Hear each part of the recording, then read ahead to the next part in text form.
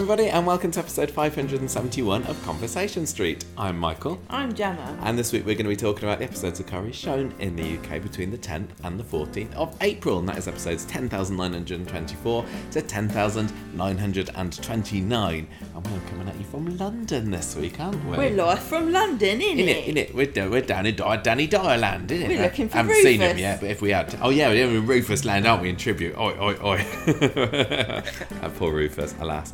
No, we're staying at my sister's house this weekend, aren't we? We're cat sitting for her. We've been here before and done podcasts, haven't we? Yeah. I think.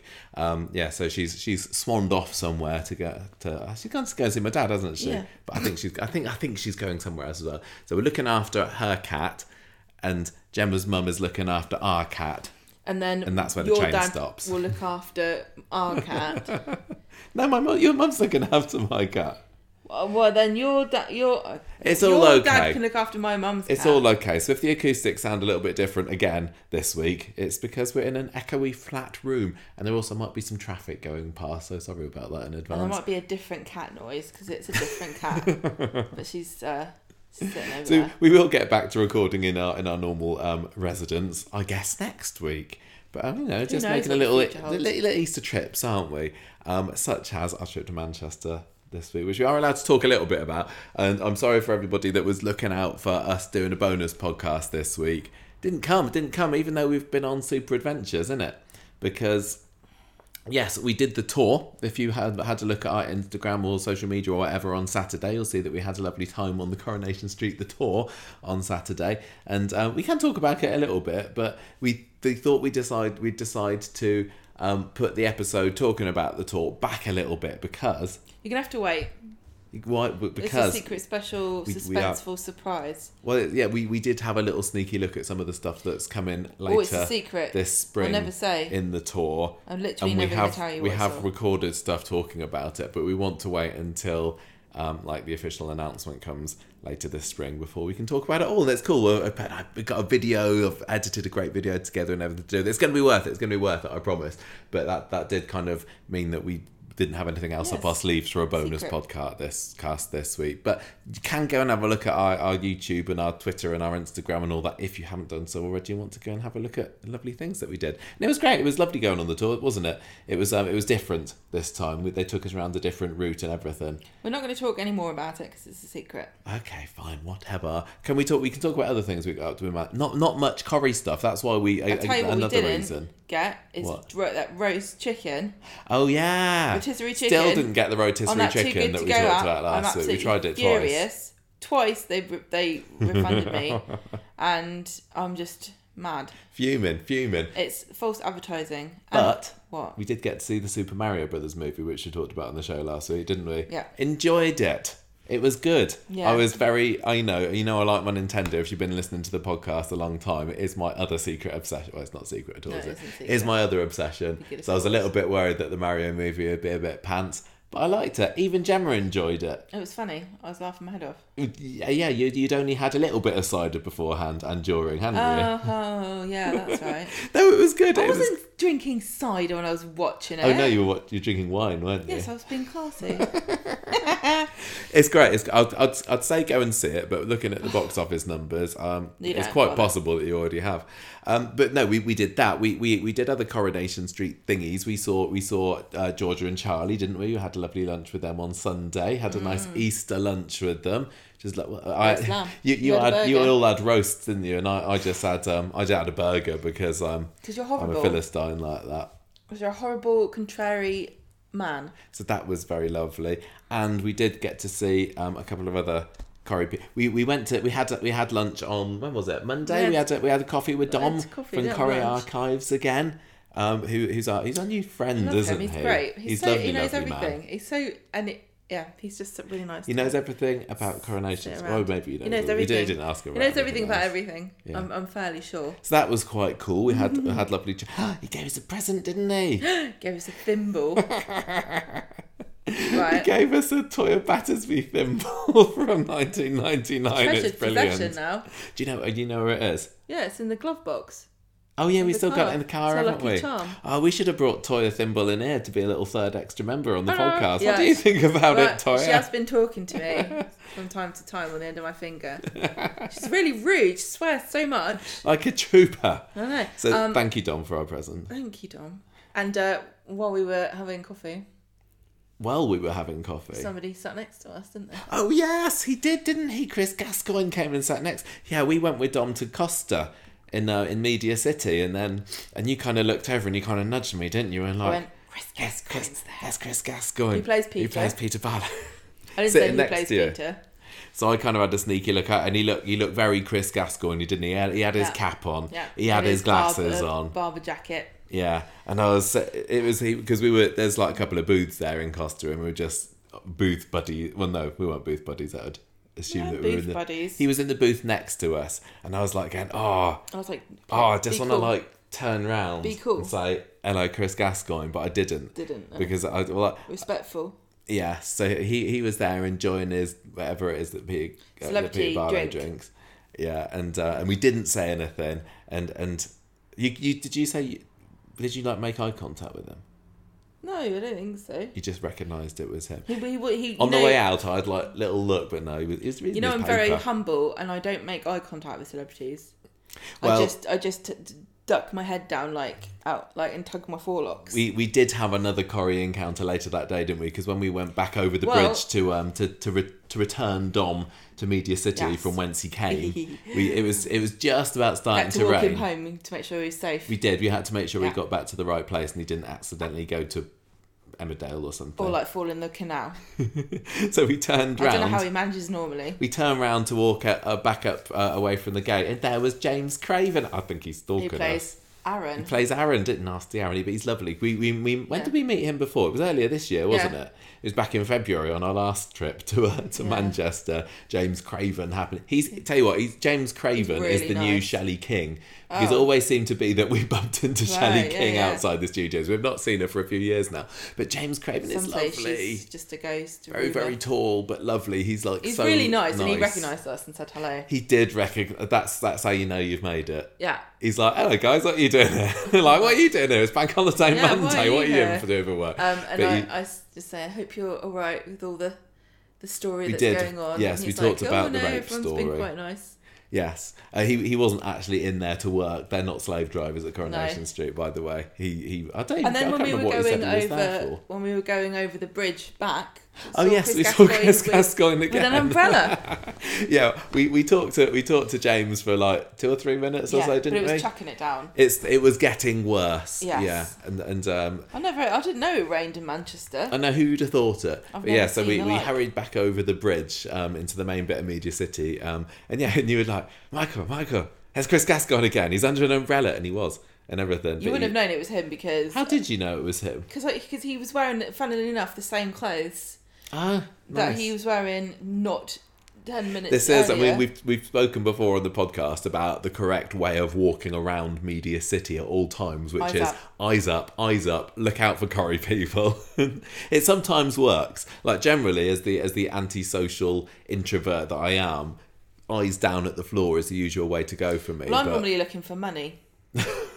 Just for extra coins that you can pick up off the floor. But no, or maybe that's how you saw Chris Gascoigne. You were like looking down, and you kind of had a look underneath his umbrella. But he carried. We weren't going to stop him to say hello for in the rain.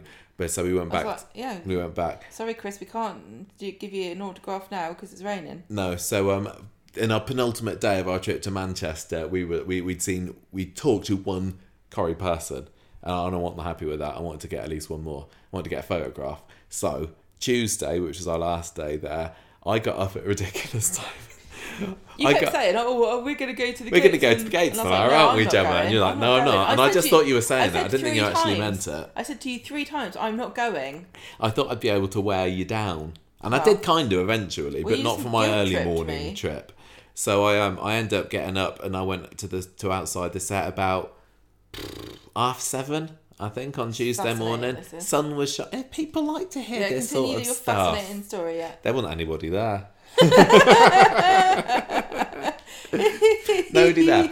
And I didn't want to just kind of stand around like a loner. So I did like a little tour. And I was like walking from the back, I went round to the front, went round to the back again, went over the bridge, went back again. I didn't stay there for too long, and I did see a couple of people like from a distance, but they didn't look like Corrie people. I didn't look like actors, but they might have been able to sneak in. If I were them, I'd be like hiding around the corner in a bush or something, waiting for me to walk away so that they could launch in. But they didn't, and I didn't see anybody, so that was very sad. So then I went back to get you, and we loaded up the car and everything, and then we loaded up on breakfast. Yeah, a lovely breakfast at the Holiday Inn, weren't they great? Apart from those anemic vegan pancakes that they gave me one day. Michael had pancakes and they just looked like washing up sponges. But it's alright, I covered them in bacon and golden syrup and they were fine. Anyway, so we went back, me and you went back to the gates later on that day. And then I got mugged. Oh yeah, because it started to rain again. We still hadn't seen anybody at this point. Started to rain again, so we decided to go and shelter in the Imperial War Museum. And we didn't go to shelter in the Imperial War Museum. We stood under some trees. Oh, was that where our stopping point? Oh, anyway, we got accosted by. Oh, can I talk to you by a charity man about transport? I was like, I love it. Yeah, go ahead. There's nothing I would want to talk to you more about right now. You wanted to put up cameras around the area so that people wouldn't ride their bikes. He was like, he worked for the Sustainable Transport, whatever. Yeah. He basically was just saying in a very roundabout and nice way that everyone was fed up with the cyclists killing children. And I was like, I could go either way on it. I'm not that fussed. Well, he was like, I said, I don't want to keep you here for too long because I know it's raining and everything. And they just talked and talked and talked. And he didn't come to the point for about 5 minutes. No. And I was standing there just eyeing the back gates of Coronation. There were people coming out. It's all right. I think they're all production people. I don't recognise any of them. But anyway, by the time we'd finished talking to him, it stopped raining. So we went back over there again, and then excuse me, I want everyone to acknowledge I've got to pay £8.50 a month. You do have to pay £8.50 for sustainable transport in Manchester. So if you're on a bike and you get fined outside the Imperial War Museum for running over a toddler, you can thank me. You were trying to haggle with them, weren't you? I was like, I don't want to pay £10 a month. I don't even live here. Can I go down lower than £8.50? I was like, can I just give you £5 now? He's tapping it into his iPad. No. It's like, no. Sorry, got to be £8.50.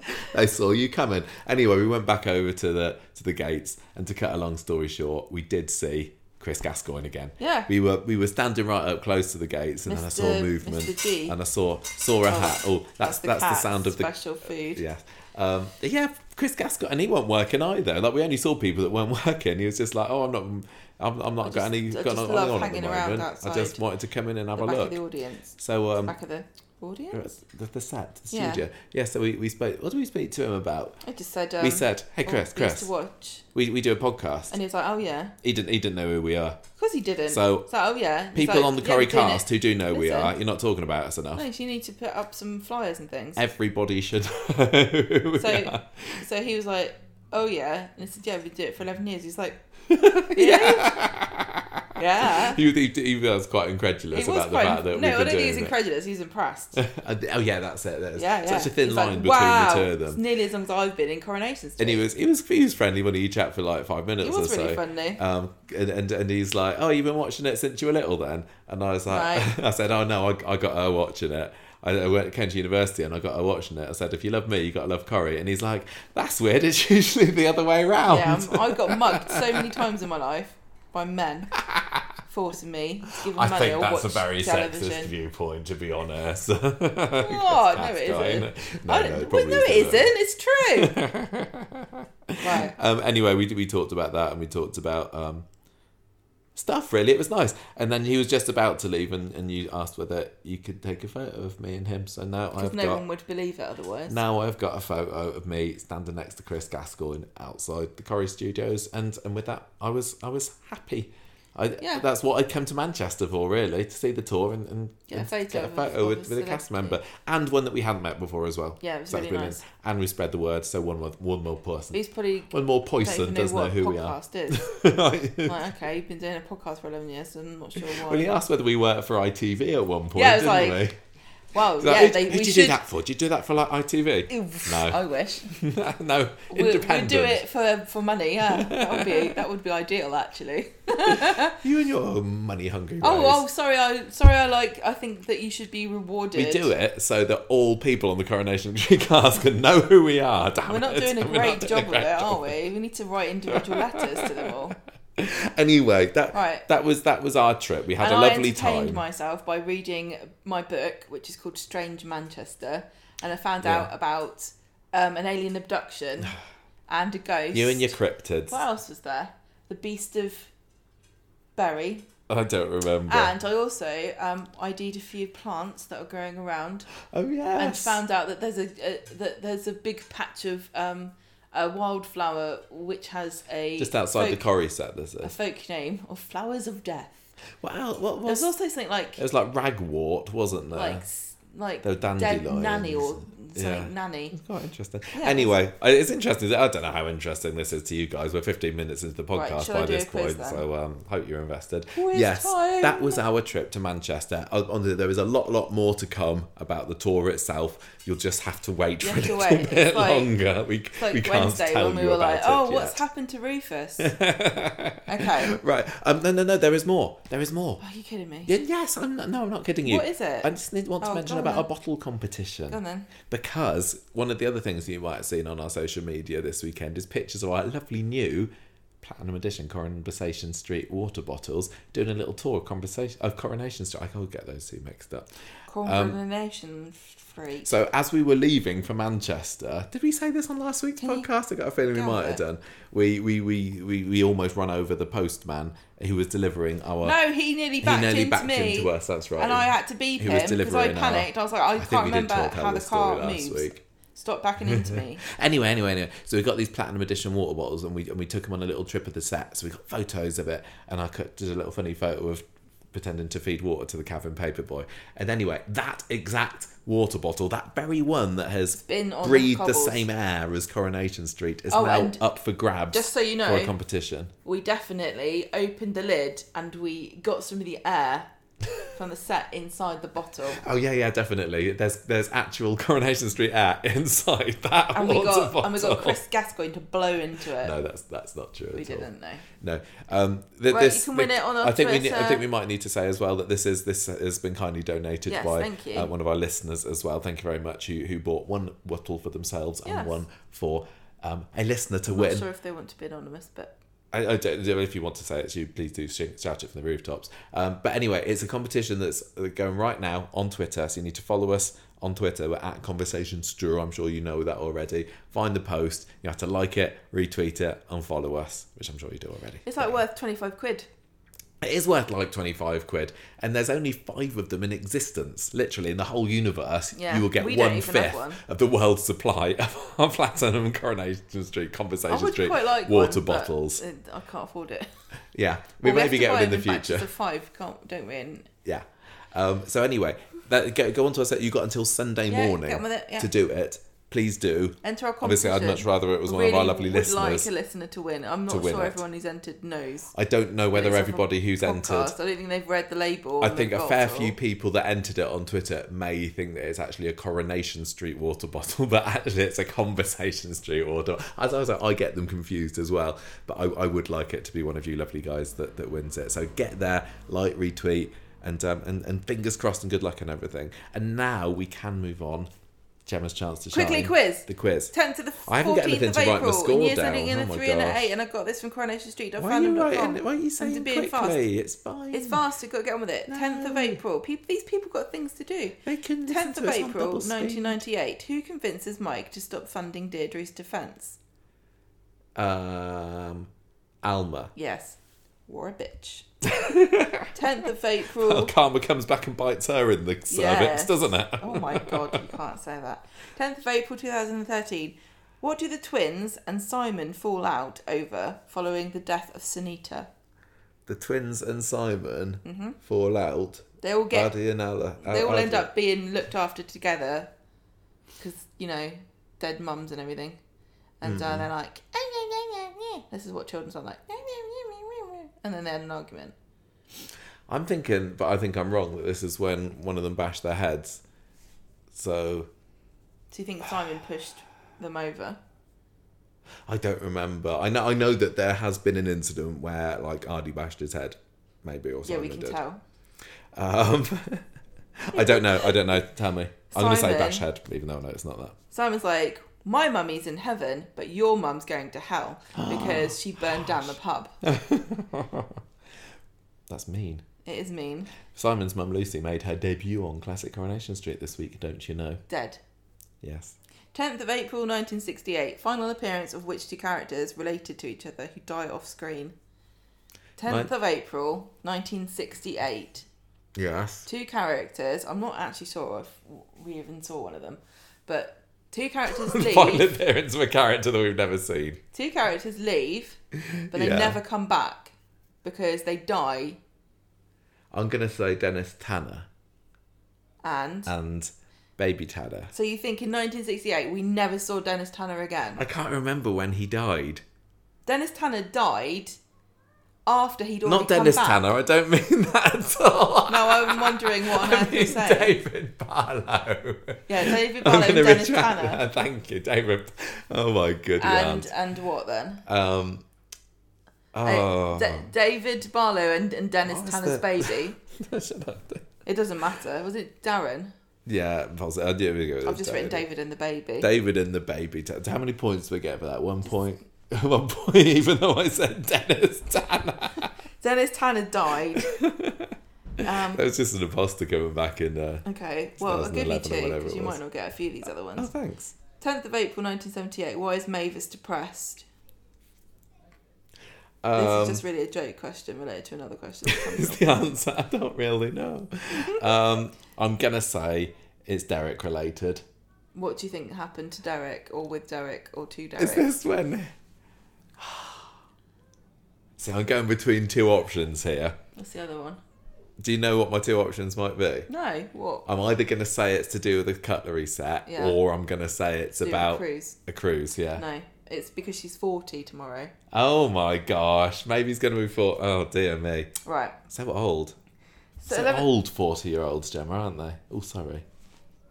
I think everybody makes You're in your jokes prime. about it. How are you finding it? It's actually fantastic and I love it. Oh, good. I've got that to look forward to in a couple of months' time. 11th of April 1973. Mavis was never 40. She was born, but he's 60. She was born 65, yeah. 11th of April 1973. To prepare for her upcoming role as Mayoress of Weatherfield, what lessons does Annie Walker take? Elocution lessons. Yeah. The only type of lessons The only type of that a lessons. posh lady takes. Yeah. Although most of them don't need them, Annie. Just saying. Well, she got fed up apparently because she was waving her hands around too much. She got told off for it, so she... Is that what they teach you at elocution lessons? What, don't wave your hands around. Right. 11th Somebody needs to take Italy to elocution lessons. 11th of April 1983. Why is Mavis depressed? Don't try and trick me. I'm not trying to trick you. You really want me to say she's just about to be 45? Yeah. I'm looking at Gemma's eyes and she's not giving anything And what away. do you think the answer is?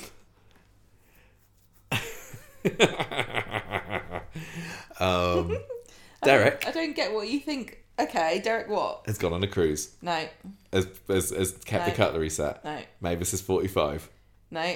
It's actually, she's going to be 46. What? Yeah, I know. It doesn't make sense, does it? But I just thought it was funny because... How does that make sense? Has Mavis's Well, age been I don't know. retconned? I don't know, but it made me laugh, so I thought I wrote it down because when I do the quiz, what I do is I open all the windows for all the episodes that were in a certain year. And it was just funny because I was reading, and then it was like, Mavis is depressed because it's her 40th birthday. Then I was reading, it's like, Mavis is depressed because it's her 46th birthday. Are you looking at the right years again? Are you looking at the wrong... I'm going to check this after we finish recording, I'll tell you. I don't care. I just think it's funny that she always gets depressed around her birthday. This is why you have birthday cake. So overcome it. The alternative is worse. 12th of April night. What? I don't know. I guess she had Derek and Victor can't to age buy her backwards. presents, didn't she? 12th of April 1988. Who offers to help Ken put John behind bars?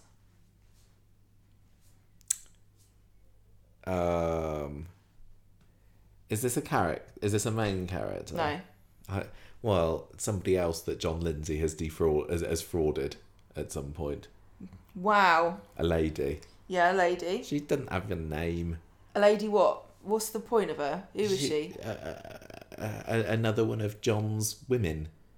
What do you call a man's woman? Wife. Correct. Yeah. His ex-wife, Mary Doherty. Good. Who left her with £17,000 of debt. Nice. 13th of April 1998. A convicted murderer comes to I would miss the year. What did you say? 1998. 1998, okay. A convicted murderer comes to Nick's class to give a talk about how bad prison is. Who is he and what's his name? Right, well, he's the guy that did the old stabby with Brian. Yeah, he is. He's a naughty man. I think his name was Darren. Yeah, it's called Baby Darren. Is his name Darren? Yeah. Is it Darren Wheatley? Yeah, Darren Wheatley. Wheatley, yeah. Wow. Nice. See? How the heck did I know that one? Well, you criticised me for asking you head. questions, but it allows you to demonstrate your 11 years of podcasting prowess, I think you were going to say there. Final question. Okay. We're going to talk about this week's Corrie suit, honestly, everybody. 14th of April 2003. Which family are held hostage in their own house and why? Sounds like you just died. I'm going to say the Howson... The Howson family. The Harris/Nelson family. Yeah. Is that a point for that? Why are they being... Yeah. Because... How did they get... They got found by the people who they were trying to run away from on their witness protection. Why? That's not important. They got found by them. The plot liners generally try to have some kind of cause and effect. Katie gave it away because she's a stupid idiot. Katie. I know. Katie's do I get a point? I've kind of lost count of points. I got more than I didn't get today. Well done. I'm quite impressed with Darren Wheatley. Birthdays. 15th of April, producer Eric Prithurch. Oh my gosh. That's a good name. 16th of April, Betty Hardy played Clara Midgley and Anita Carey played Joyce Medley. Who's Clara Midgley? I don't know. Is it a relation? 17th of April, Gordon Rawlings, who played Charlie Moffat, and Paula Lane, who played Kylie Platt. 18th of April. What? Eric Spears born. Nice. Director, David Cunliffe and Kenneth Farrington, who played Billy Walker. Lovely. 18th of... No, I've done that one. 19th of April, William Moore, who played Cyril Turpin and Susie Blake. Everyone loves Susie Blake. Bev Unwin. 21st of April, Bavna Limacha. Who plays Rana? Dead. Dead. That's the end. That's the end of it. No more questions. Move on. Ready? You sure? Yeah. You want to talk about this week's Corrie? Yeah, move on. Street talk. Right, okay then. So, if you've been following our adventures in watching this week's Coronation Street on YouTube this week, if you realise I've not been a massive fan of the whole week, so this is with some trepidation I record tonight's Street Talk, although definitely tonight's saved it for me in a very good way. We're going to start off with a Rufus killer storyline. Do you get it? Sounds like Ruthless, doesn't it? And then we have got Damon in the sack. Oh no, I don't like that. What? Why don't you? Yeah, because it's grim, isn't it? Yeah, but it's supposed to sound like Demon in the sack. I get it. I'm not stupid. Okay, I'm sorry. I'm in a bad mood. Michael's just been mucking about. I know. We have had a bit of a break between filming that. Get on with it. It's okay. Freddie or not, here Roy come. Here Roy comes. No, that doesn't make sense. That's not what you say. I don't get it.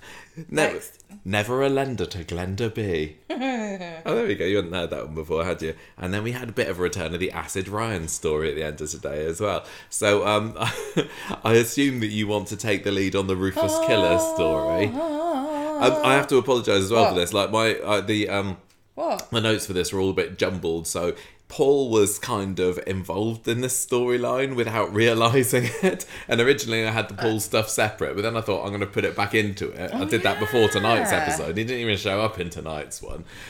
So I've kind of got the notes for what happened to everybody else on Monday. I've got to explain this. Okay. Because people might not understand it. Yeah, get on with it. What happened with everyone else but except Paul. Then we'll talk a bit about what Paul did. Then we'll go to Wednesday and talk about everyone else but Paul did. And then we'll say what Paul did on Wednesday. Oh no, sounds boring. Right.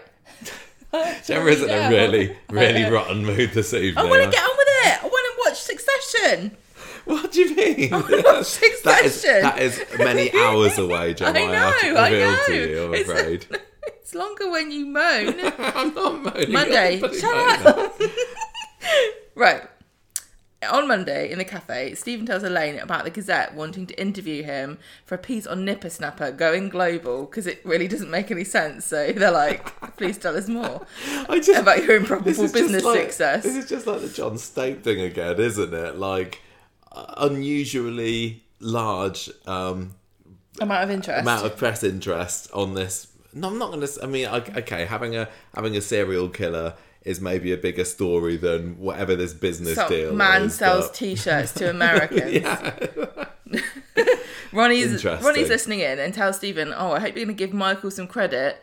Then Stephen gets a call from Rufus, who wants to see him in the factory in an hour. And Stephen tries to put him off, but Rufus isn't taking no for an answer. How's that going to turn out for him? Stephen gets to the factory, finds Michael's there working on designs, and then Stephen says, I'm going to have a meeting. And Michael's like, I want to come. And he's like, no, you can't. You're not dressed properly. So Rufus... Yeah, Stephen's This was Bank Holiday Monday, by the way, yes. which means that everyone was out of work. Stephen wants to put Michael off, doesn't he? Because obviously they're going to be doing dodgy business, blackmail. Monkey business. And Michael is not allowed to hear about that. And there's 50%, 25%, 30%. So he tries to palm him off by saying... they want to talk about... You're not dressed right. So Rufus arrives and Michael turns up and he's gone home to put on like a nice outfit. And Rufus is like, how interesting. How good to see you. And Stephen's like, oh, no. Rufus, I know he's like, Stephen gets the last laugh in this, but Rufus is still at this point just loving making Stephen squirm. Rufus tells Stephen that Michael's got really great designs and he's a star in the making. Is this just all an elaborate prank on Michael? I don't know, but I was just going to say how ironic it is that by the end of the week, Rufus is a star. Up in heaven. He is. So he sends Michael off to make some tea, and then Rufus tells Stephen, right, I want 50% on the American deal. And Stephen's I can't remember what his percent was before. Was he on 30% before that? I can't remember. He's just really pushing it. Stephen says, I'm not going to be ripped off here, Rufus. And then Michael comes back with the tea, and Stephen gets rid of him by saying, Sarah wanted you to go to the hotel for a meeting because she's having a shagging session. Mm-hmm. And obviously needs Michael's help. Michael goes and then comes back, but because he gets told by Sarah, no, I don't know why you're here. I can shag a bloke myself. I don't need help. I've done it lots of times. So he comes back, and then Rufus says, come for drinks with me at the pub. So Michael and Rufus are in the pub, and Michael's talking about, I don't feel very appreciated by Stephen. And Rufus says, why don't you come and work for me then? I need someone like you in my London office. We didn't even know you could make T-shirts down in London. We just wear shirts. And Michael's like, interesting. Well, I don't know, because I do have a child here. What about, and a family. Speaking of children, do children in London, do they like wearing the same outfits as their parents? Listen, mate, I don't even think I've seen a child in London. It's going to be a brand new world for everyone if you bring your kid here. Although there is a zoo, I think. So maybe you could leave the kid in the zoo. I don't know how it works. So, he's like, no, my whole life's here. Also, my mum cries when people leave home and makes everyone feel guilty. So maybe I should stay. And Rufus is like, whoa. No, Aggie's just got massive attachment issues, hasn't she? She's just like, Dewey just standing there like, another one's flown the coop. I don't think before this Wednesday's episode we'd even seen Aggie for months. It's no, just I don't like think so. Just she comes out to say goodbye to a child. So listen, on the street, you're either a sad mum or a dead mum. Which one do you want to be? So, Rufus is like, go home and sleep on it and come back and tell me tomorrow. I think we should do an EastEnders podcast. It would be perfect, yeah. And do all the voices. Michael tells Ronnie about the offer. When in London. Yeah. And Ronnie says, you should bite his hand off. Cut the apron strings, go to London, make something in your life, don't stay here. Then cut to the Paul story. So this is what happened with Monday with Paul. Billy goes off to work. Paul phones Damon to try to get him some work, and because he can't get hold of this contact. And Damon says, I can't help you. Just go and steal a car. It's like, do a crime. It's simple to be a criminal. Just do a crime. Yeah. And steal a car and tell this bloke you've stolen the car. Yeah. So, it sounds like Grand Theft Auto. So, Paul sees Michael chatting with Rufus, and he sees this car, and he is very interested. He asks Michael who this guy is, and is he coming back again, because he wants to nick the car. One thing I will say about this week, and I was very much down on this week, is I enjoyed some of the story crossovers that we got. Yeah, there was. Having Paul involved. I'm really in this intrigued one, as to how this is going to tie in, because there's a lot of like dodgy things that could get. We will talk theories in a bit. Right. The other one time that I'm really sorry, I know it's late. The other thing was when Glenda came in and she kind of stuck her neb into the Roy dog story, didn't she, in the cafe earlier? And it was Glenda and Evelyn and Shona and a few others, and maybe even Sarah was there as well. So I appreciate it when Corrie takes the time to do this, even if it won't make my notes a little bit confusing. On Wednesday, Michael is stressing out because he can't get in the shower. Why don't you move out then? And she has to fight Dee Dee, who wants to do a poo. She wants to go upstairs. She doesn't want to do it in the downstairs toilet because I want to hear her. But she has to do it down there. I would just go to work and do it there. It's like a power move against Adam. I bet they haven't even got running water at that lawyer's office. Probably doing a bucket in the corner. So don't make eye contact when you're on the bucket. Although, I mean, where are you going to scrub down after you've done the deed on the desk? They've just got a bottle of Mr. Muscle. That's probably what got him in the mood. Right, so Rufus goes to see Stephen. He's still fuming about this idea that he's going to get 50%. And he's like, I'll never be able to afford it. Oh. And Rufus says, you're getting a taste of your own medicine. You're getting a taste of your own medicine. I can't do the voice unless I do the elbows. I have to stick my elbows out. I do love the accent back and forths. I know. I can do all the voices. I think we're just perfectly capturing it. I mean, as I said, we are in London recording tonight's podcast. I don't know whether there's going to be like a mob of people who say, I heard you're making fun of the way we talk round here. No, they're like, I heard your beautiful voices from outside and I was drawn in by the drama and fun. You got a top bird there, mate. Thanks very much. So Rufus says, yeah, you got to taste your own medicine. And Stephen, he's like, you basically have no choice. And then Stephen shakes his hand and says, I promise you this will be the last time you come out on top.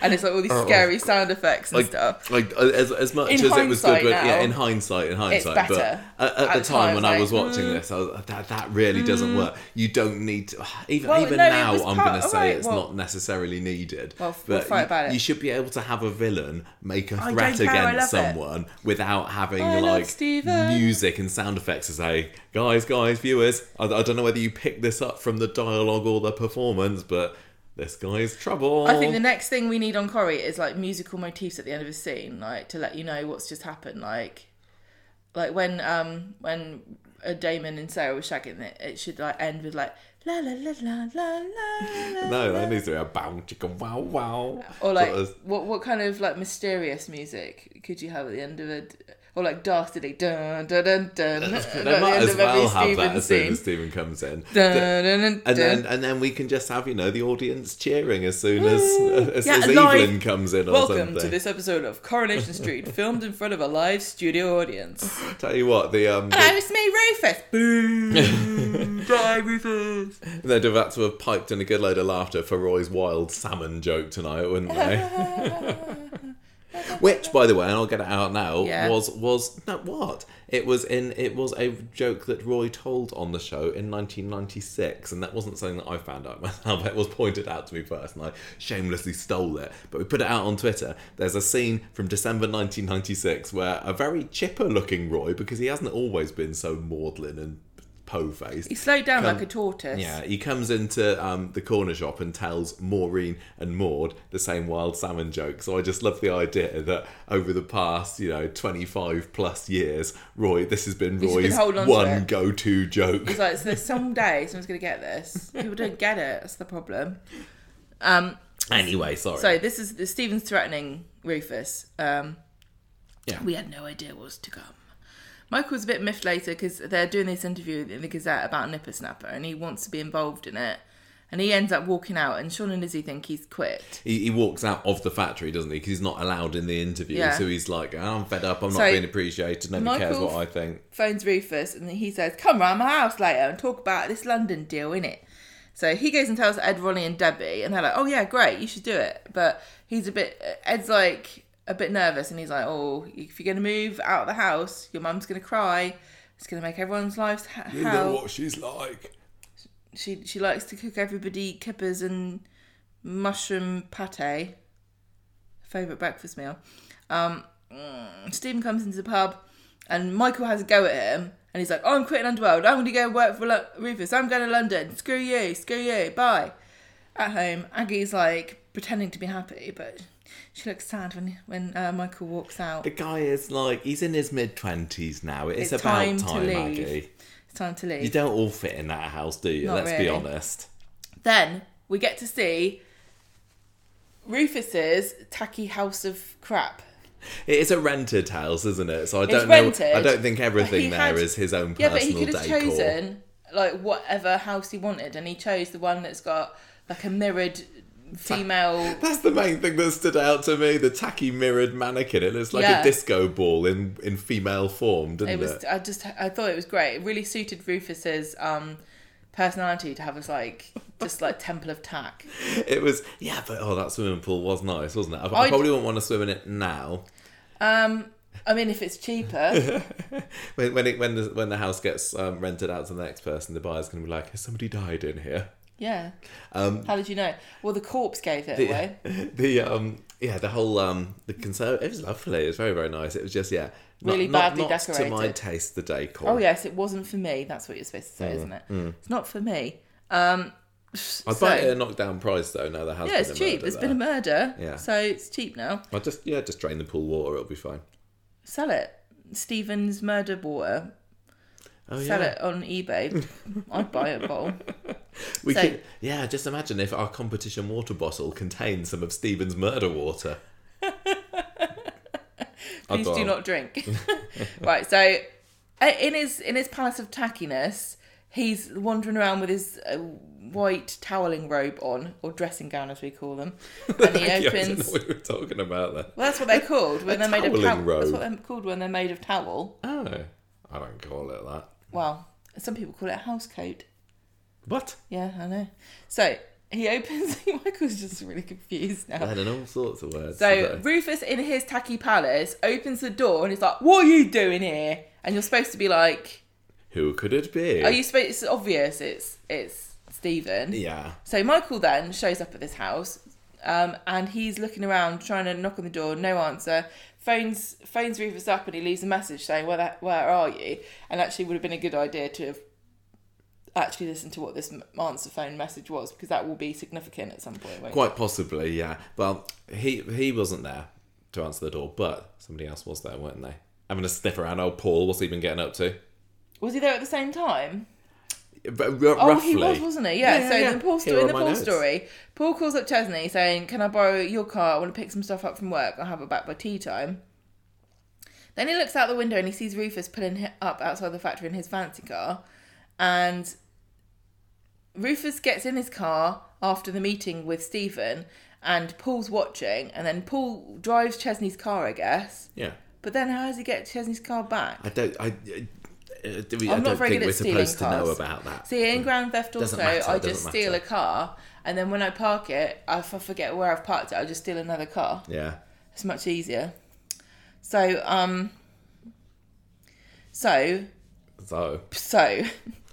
Got to get this bit right. It's important. Right. So Rufus gets in his car, drives home, watches him, then he's driven in Chesney's car to Rufus's house.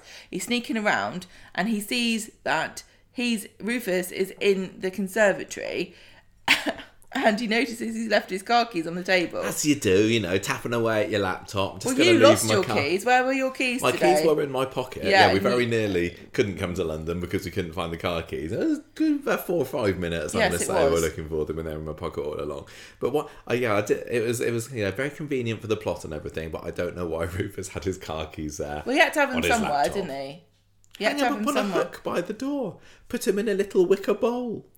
Put them in on Give him top to of your a... housemaid to say, here's my Throw keys, him at love. your housemaid and Go and park me car for me in the garage. Take it down Tesco and get me some more wine. So it gets. So he's taking these keys, and now he's watching to see what Rufus is doing. Rufus goes, gets up to leave. So Paul jumps into action, grabs the keys, nips off, jumps in the car, and drives off, stealing this car. And no idea what happened to him next because he doesn't show up in tonight's episode. That is the sound of the water coming down the chimney. What is? Can you hear that dripping? No. Yeah. Anyway, you just keep looking over there like you're listening. I'm not hearing anything. I just had a funny thought that at some point during this evening, the police are going to have to account and work out why 3 random unrelated men from the same street were in this man's house that was murdered, nowhere near where they live. It's alright, it's Craig investigating, isn't it? He's like, I'm always just happened to be walking by when things happen. You know what it's like, That's how you solve Coronation crimes, Street isn't it? guys. On Friday, at number 3, Michael's still trying to call Rufus, and he's leaving him messages, and he's getting very stressed because he's quit his job again. And we think he would learn the first time he impetuously told someone at Underworld to shove the job up their bum, now to come crawling back, but no. And he leaves a voice message with Rufus where he basically's like begging for his job, and then by the end of it he's like, well, I don't need your job anyway, you stinking bumhole. What? Nothing. He comes down and says, just ask Stephen for your job back. So Stephen and Elaine are in the cafe and they're talking about the fact that he needs a new designer now Michael's quit. And Nina's like, I know fashion and design. And Stephen's like, well, excuse me about looking at you, you don't. Yeah, Stephen He's been a massive bitch. 180, doesn't he, on Nina? Morning on Fridays, like, I don't care what stupid little degree you have and whatever. I don't care. And Elaine's like, oh, Stephen, how could you be so rude? I don't know what's come over you. I'm kind of a bit confused about, has Underworld always had an in-house designer? Why is it that as soon as Michael's once, yeah, but they Nippersnapper's a different thing, isn't it? Nobody who works at Underworld can possibly work out how to design a t-shirt. That's really advanced. It's like, because I can't remember what happened with Nina, and they mentioned it in tonight's episode about her running out in the middle. I can't remember why or what happened with that, but it doesn't seem to me that they are in that desperate need of a designer because they've coped for quite a long time without one. But they've got all these contracts and they haven't got any good ideas for funny t-shirts like I'm Trouble and I'm with Trouble. They just need to watch back the old episodes of Benidorm like we're doing and say, right, what George Shuttleworth is wearing there? What's he got on his t-shirt this week? Let's nick it. I mean, I assume that Kenneth from Benidorm can't possibly exist in the world of Coronation Street, so therefore anything that has ever been on one of Kenneth's t-shirts could legitimately, fair game to go on one of the Nippersnappers, although they're all a little bit rude to have with your kid on as well. Z-Cars exist in Coronation Street, so... Oh yeah, Z-Cars exists. Yeah, I want to know when Evelyn was watching that when she was little and seeing all these future Coronation Street stars having their bit parts in it. Anyway. So, yes. Where are you? Well, you've moved it. I'm just at the top. So Stephen's like, no, you're rubbish. At the factory, Sean and Lizzie are gossiping about Elaine being into Stephen and him not really being into her. Then Michael comes in looking for Stephen so he can grovel. He gets told he's at the cafe. So he turns up at the cafe to ask for his job back. And Stephen's like, no, I've given the job to Nina because she's better than you. And she's like, what, really? Oh, that's brilliant. Yeah, I've got a great idea for a t-shirt. And it says FBI on the front, and then the back it says female body inspector. And he's like, Stephen's being really rude. He's like, Michael, you suck. You're really rubbish at designs, and you have no spirit. But Nina, look, she's drawn all these pants. She's got a B-Tech for crying out loud. What have you got? And he's like, I've got a business degree. But for some reason, Stephen's got a business degree, and he's still going to Stephen, tell me all his tricks. How do you sell things? No, he did. Is that what he said he had? He had a business degree. He's got degree? Yes, he's got a business degree. How do you think he came up with that genius idea for the app that's applause? I missed. Do you remember that? Yeah, of course I remember. Who could forget? He thinks he's got the right qualifications anyway. But so he sends him on his way, and Elaine's like, Stephen, You're such a bitch today. Elaine's contribution to this, I think it was because like we went weeks with Elaine not being in it at all, and then they were like, oh yeah, they're in kind of a secret engaged, aren't they, and getting a flat together. Let's just have Elaine sit in the cafe with some scenes with him for some reason. They seem to have cooked breakfast every day, these two. I know. Back at home, Ronnie's telling Michael, this is what you get for telling Stephen to stuff his job and being rude to Rufus over voicemail. Why don't you go back to Rufus's house and try and get your job back there? So they go there and they find it swarming with police, including Anthony Cotton's mum, who's crying in a car. Yes, it was Anthony Cotton's mum. Anyone else recognise her? She's been in Coronation Street like five different roles now. Mm-hmm. Last time that she was in it, she was playing somebody who'd won at the bingo and got mugged. And Beth saved her, and everyone's like, hooray, Beth, you're so brilliant. I think that's right. But she'd also been like an aunt of Dennis Stringer back like 20 odd years ago. I was looking down her Corripedia page earlier. She played an old crone in one episode as well. But yeah, she apparently this woman was like a seamstress up until the 90s, and then she saw. What do you mean this woman? This woman, Anthony Cotton's mum. She wasn't always an actress, you know. Yeah. And then she kind of was looking at her son Anthony Cotton's career kind of taking off, and she was like, I want a piece of that showbiz pie. You can do it, I can do it. And then so she became an actress, and she's been in loads of stuff apparently. So good for her. Yeah.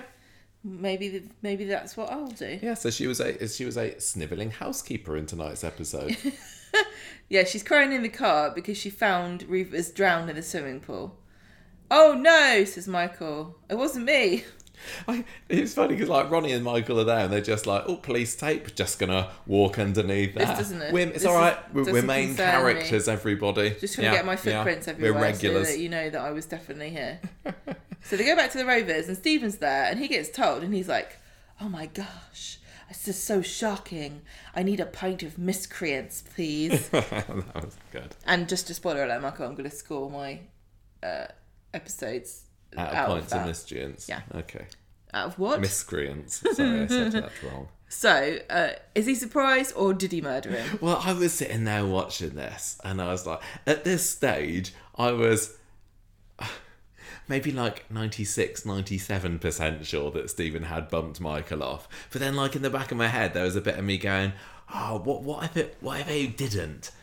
What if it wasn't him? What if it was just an accident? Maybe he did just drown in the pool, or maybe someone else has. No, actually, we knew that somebody else had turned up at the door with it. What bloody hell are you doing here? But like, it would have been really good trick of Coronation Street. Not that I'm complaining about how they did it, but it would have been a good trick if we'd have been led to think that that Stephen had killed Rufus, but it was actually Michael.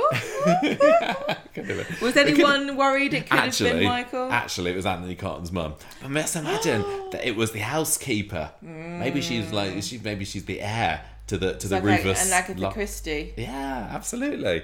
But anyway, so I was there going, is Stephen acting surprised? Is he? I was really trying to read the expression here. I wasn't getting much, but I was like, I think. Well, obviously by the end of the scene when he buys that pint of miscreants, it's like, yes, it was him. He's done it. But who was serving him? Glenda, probably. Glenda, give me a pint of your finest guilty evil man beer, please. Give it one pint of guilty Canadian. I love that maple tang. Must have been Glenda because Jenny's been missing in action since the wedding. Anyway, before he orders his pint of naughty man beer, Ronnie tells him that, Ronnie's like lying and says, oh yeah, Michael had a meeting with Rufus and got his job back. Yeah. And obviously, I think Stephen's like, well, when would that have happened? Because I was there and I spoke to Rufus. He would have brought this up. He can't have had a meeting after he died because that doesn't make any sense. So therefore, Michael's lying. So how can I spin this to my advantage? So I think he was more preoccupied with his brain spinning. Like, Ronnie's how can I use this? Yeah. Craig's with Stephen later, and Stephen tells him about what Ronnie and Michael have said about him meeting up with Rufus. And he's like, and they're like, oh, it looks like Michael might have been the last person to see Rufus alive.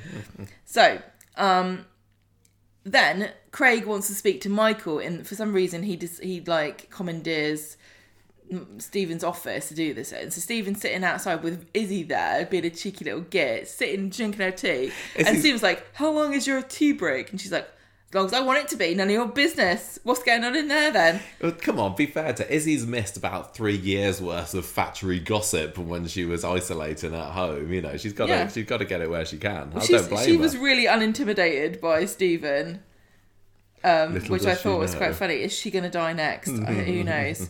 She's got no respect, that girl. So, Izzy, he tells Izzy that about Michael seeing Rufus. Oh yeah. And then Izzy's like, "What? Do you think he did it?" No way. But maybe you should think that. He wouldn't do that, would he? I thought that was great how he was kind of dripping the idea into her ear there. Yeah, that was really good. Meanwhile, Michael's telling Craig what happened, and then he says, well, you know, when you were told that I was the last person to see Rufus alive, I actually didn't see him at all. That was a lie. And Craig's like, whoa. What? Hang on now. You said something that isn't true. Craig's like, that doesn't make any sense. You're just making it more difficult for me. No, hang on a minute, because this changes everything. This actually, now things make more sense. So you're telling me sometimes people say things to me that aren't true? No, I guess so. Now I look back over some of the cases that I was involved in. Hang on, I've got a few cases to solve. I'm sorry, I've got to leave you here and go and investigate. Obviously, Michael is making himself look mega guilty here by backtracking on what... Oh, is he dead? Well, I didn't do it. I wasn't there. I never went to see him at all. It was all a big lie. Exactly. So Craig goes, Michael and Stephen talk, and Michael's asking for his job back again, and he's really, really grovelling. And Stephen just lets him carry on. Tell me more about how great I am. And then the lights go out later, and Michael tells Izzy that he's been offered the position of junior manager, which sounds like junior mechanic. Yeah. It's a completely made up job. And she heads home, and then Michael takes Stephen in some tea, and then he's like, "Teach me everything you know, oh wise business guru," who just got nearly scammed for 50% of the business deal that I did. And Stephen's like, "Okay, are you ready for a flashback? Have some whiskey and let's just remember what I did." And so this is when we have one of the cheesiest, weirdly perfect for this story. Absolutely love this, 100%. I was on board with this. I was just watching it with my mouth open. Like, I can't believe what I'm seeing here, because it's Stephen narrating in business talk like he's in American Psycho how he killed Rufus as like an analogy for when you if you want to make a killing, get him on your side. If you want to make a killing of business, just push him in the pool. I mean, in the stock market or something. I don't know.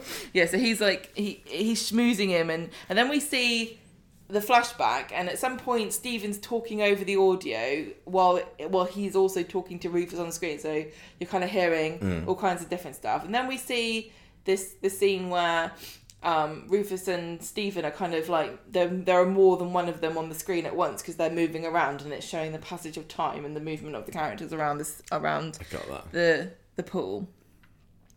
And then Rufus gets up and Stephen puts something in his drink, and then Rufus is getting more and more woozy, and we haven't got any... It's presumably LSD, isn't it? I mean, they don't say, but we where's he going to get his LSD from now? If I was Stephen after I killed Rufus, I'd be just finding my drugs room. He must have one somewhere in the mansion. It's probably inside the head of the Crystal Woman. Yeah. That's a good Agatha Christie book name. So we don't have any of the speech of what he was saying about the business stuff. No, I wanted to be able to rewatch this. We couldn't rewatch anything because we're watching it live, and it's not like a recording TV. No. So my dear sister, she doesn't have all the latest. I don't think she does as well.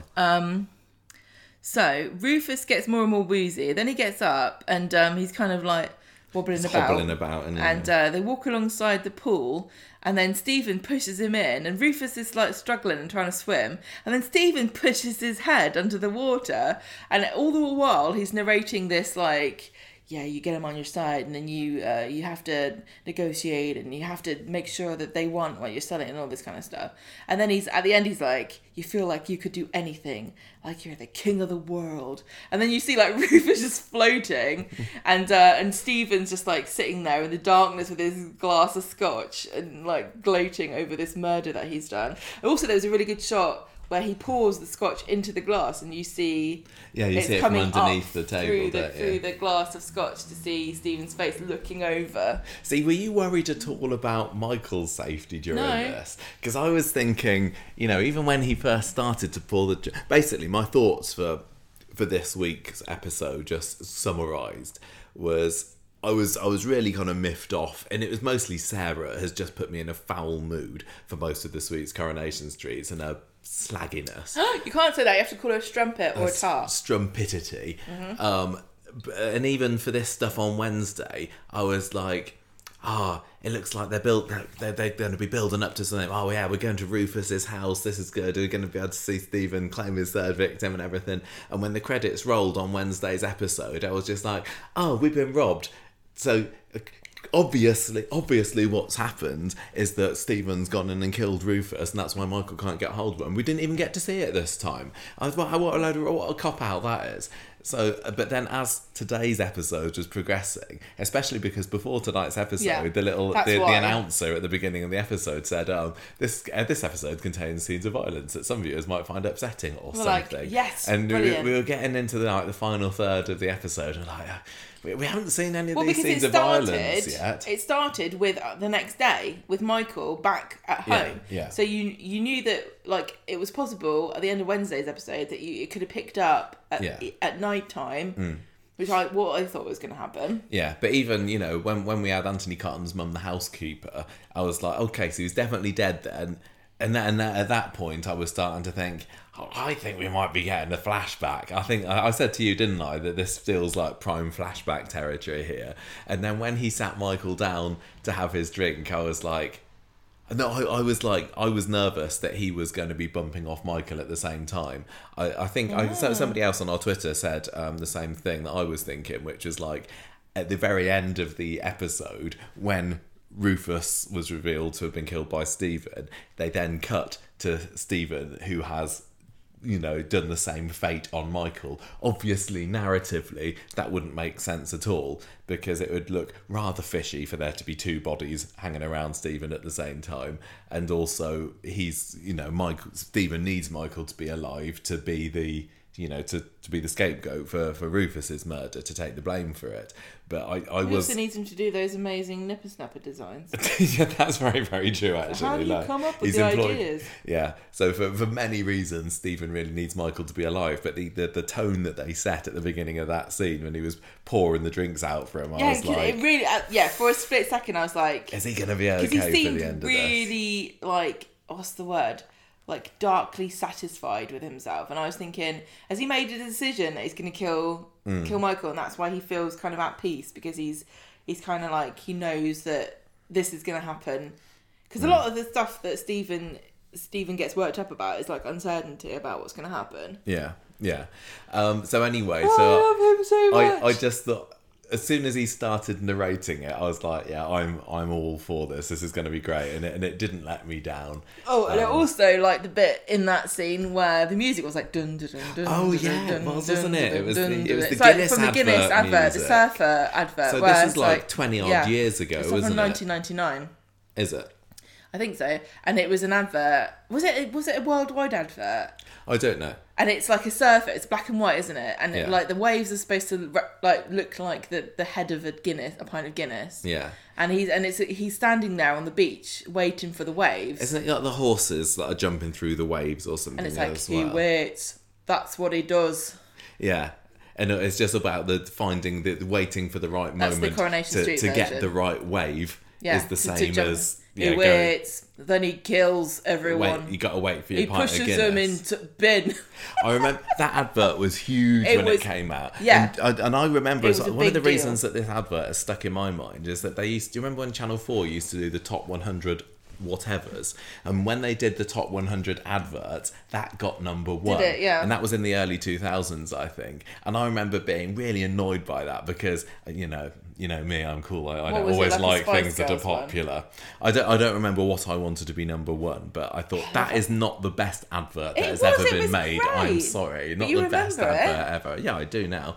But anyway, to actually use that, and it's all about kind of waiting, wasn't it? Like Stephen had to, we got to, because it was a flashback and they used the the passing of time bits. We got to see a sped up version, but it was all about getting the right moment and in him enacting his evil plot. I don't know if there is supposed to be a link, but I think like, they're playing this song.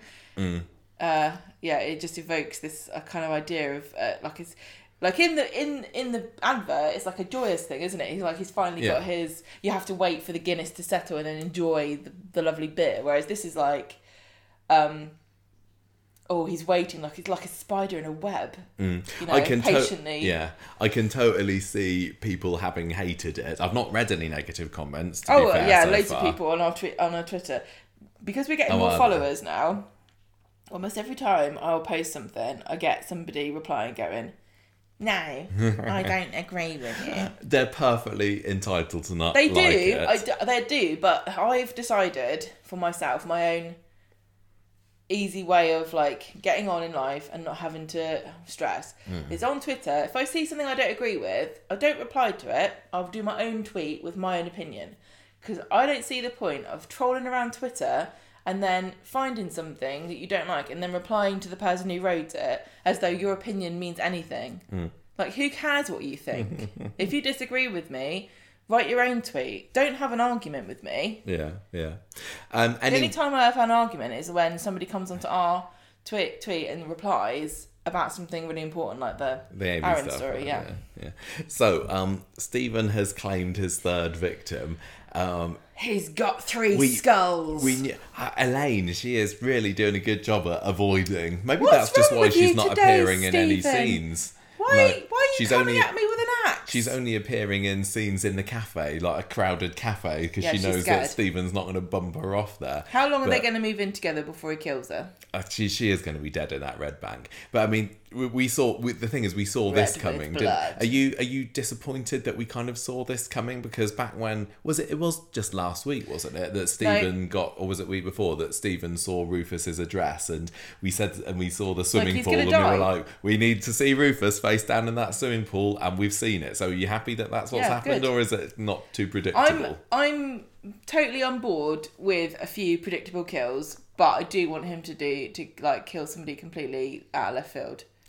Yes, I think that's needed to kill next. A permanent popular character. It's got to be. It's because Leo, Teddy, Rufus, totally they were all disposable, brought in to weren't be killed they? by.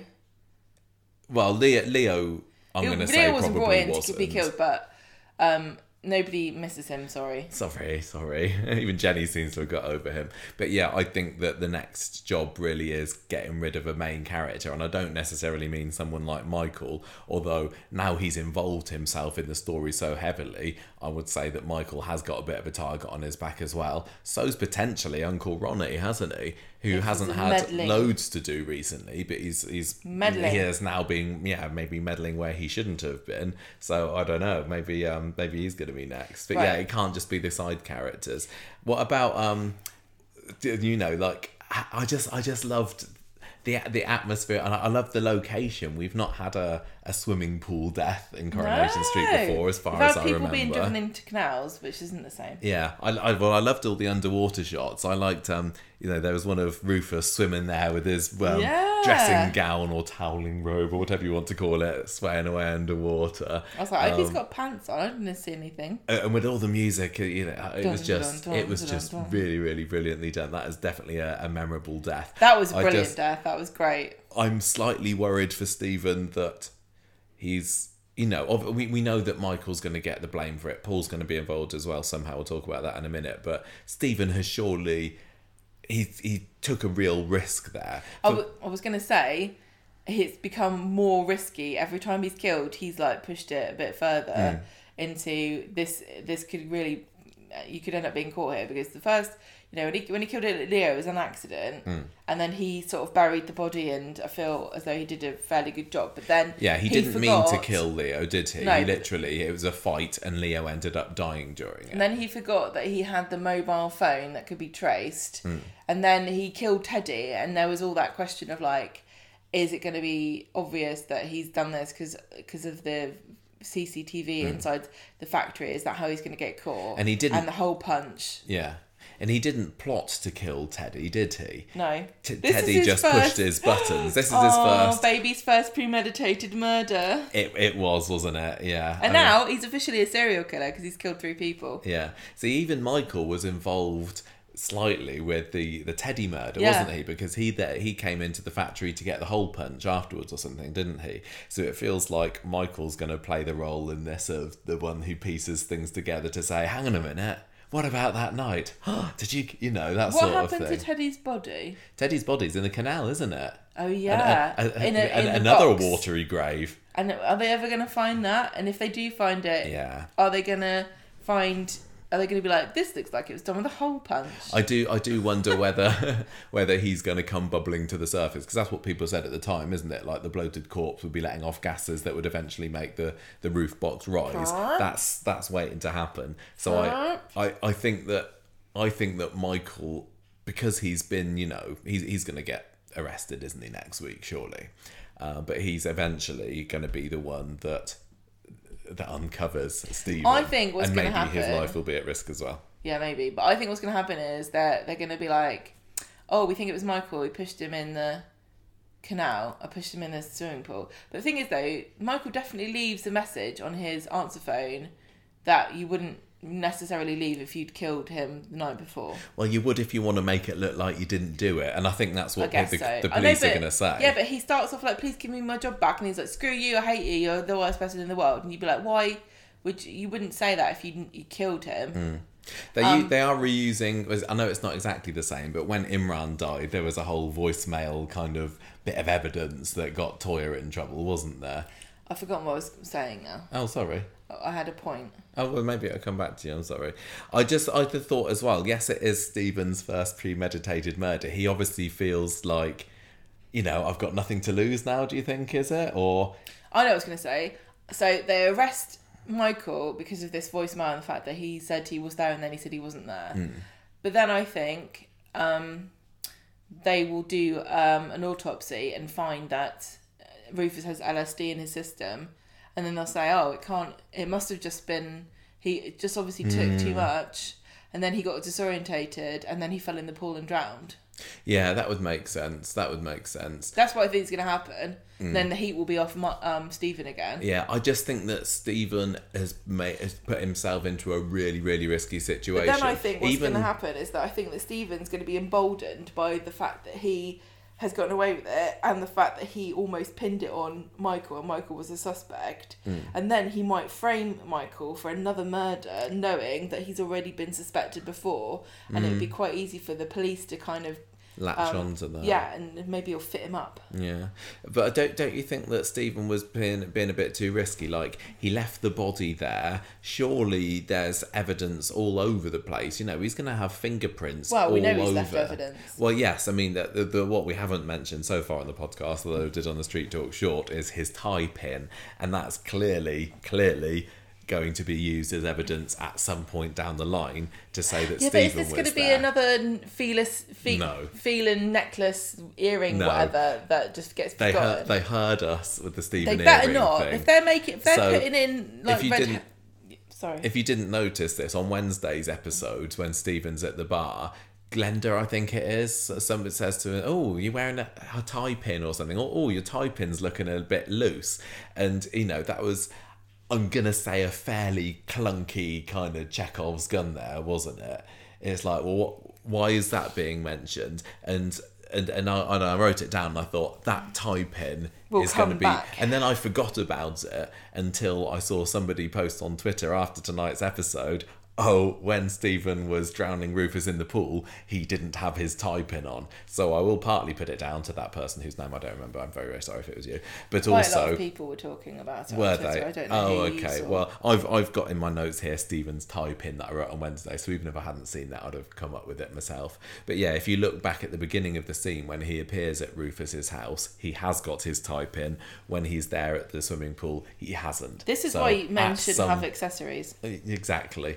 At some point, that tie pin is going to be discovered, and is that going to be next week? Is it going to be months down the line? Well, it would make he can wave it away by saying, "Oh, I've been round Rufus's house before."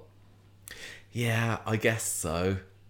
He hasn't said he hasn't. It depends on where the tie pin gets found. If it gets found like in the pool filter. Well, I mean, he didn't go around much, did he? I mean, he was wearing the tie pin in the conservatory, which I believe was right next to the swimming pool. So it's really going to place him there.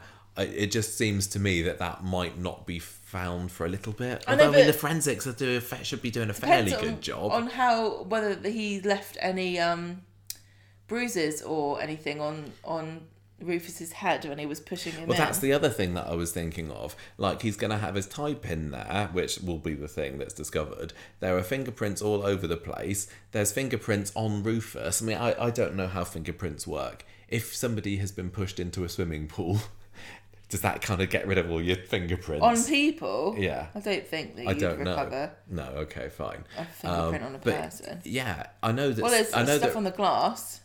Yes, exactly. And there's going to be two glasses, and one of them's going to have traces of LSD and the other one isn't. Well, I assume that Stephen did clear away the other glass at least. He did. But yeah, having bruising on the top of his head is absolutely possible, and this LSD in the system. LSD. But yeah, I think you're right. I think it would make a lot of sense if the police say, "Oh, it was an accident. He had too much LSD and drowned." But yeah, before then. Michael has got to be in the frame for a bit, but then so has I can't figure out quite yet how Paul is going to be involved in this. I'm really intrigued about maybe all that's going to happen with Paul is that he gets his fence says, "Look, this is really hot. This car, you've nicked it off a dead man. You're putting everybody in danger. I'm not buying any more cars off you." Maybe, I don't know. And then that would be the most boring way for it to go. Yeah, because on Wednesday when I was fairly convinced that Michael's been bumped off, I thought, well, maybe Paul's going to be Rufus has been bumped off. I thought maybe Paul's going to be fingered for this, but as far as we know now, that's the word. You just got a dirty mind, honestly. I'm not the only one. Get in that swimming pool yourself and clean yourself down. No. Nobody knows that Paul was there. He's gonna... They will know he's there if the car turns up and they're like, well, that car belongs to a murdered man. He obviously didn't notice that his car went missing. What? Did he report his car stolen? No. He must have done. No. Well, it's the next day. Why no, it was the same day. Rufus. Yeah, no, Rufus didn't even ever realise that his car was stolen. So Rufus never found out his car was stolen, but the police will know his car's missing. Yeah. And this is the licence plate. And then the guy that Paul's selling the car to is going to be like, their police are looking for this car because the guy was murdered. Did you murder him?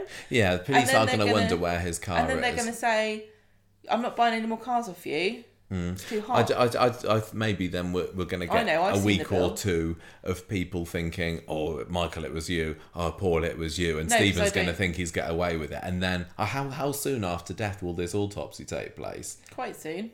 I'm going to say 3 to 5 business days. How many of that is in Weatherfield days? Is that up to 2 weeks? Okay. I don't know. It's. The fact that this tie pin is obviously going to tie Stephen into it is a bit of disappointing that we know, but it's one of those things that's like, ha, I knew it. Well, I want...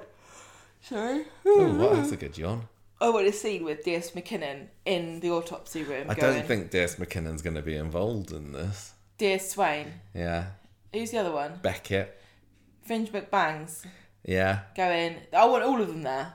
I want Craig going, we need our best people on the team. We've assembled our finest police officers, this crack team of female officers, and then they're all walking around in the in the autopsy room, and one of them sitting on one of the other steel tables, swinging her legs backwards and forwards, going, "So who do we think done it?" They're all Londoners now, and one of them's walking around swigging a coffee, going, "We need to discover who done the crime." And then like there's a wizened old man who's doing the autopsy, going, "Hang on a minute, I think I found something."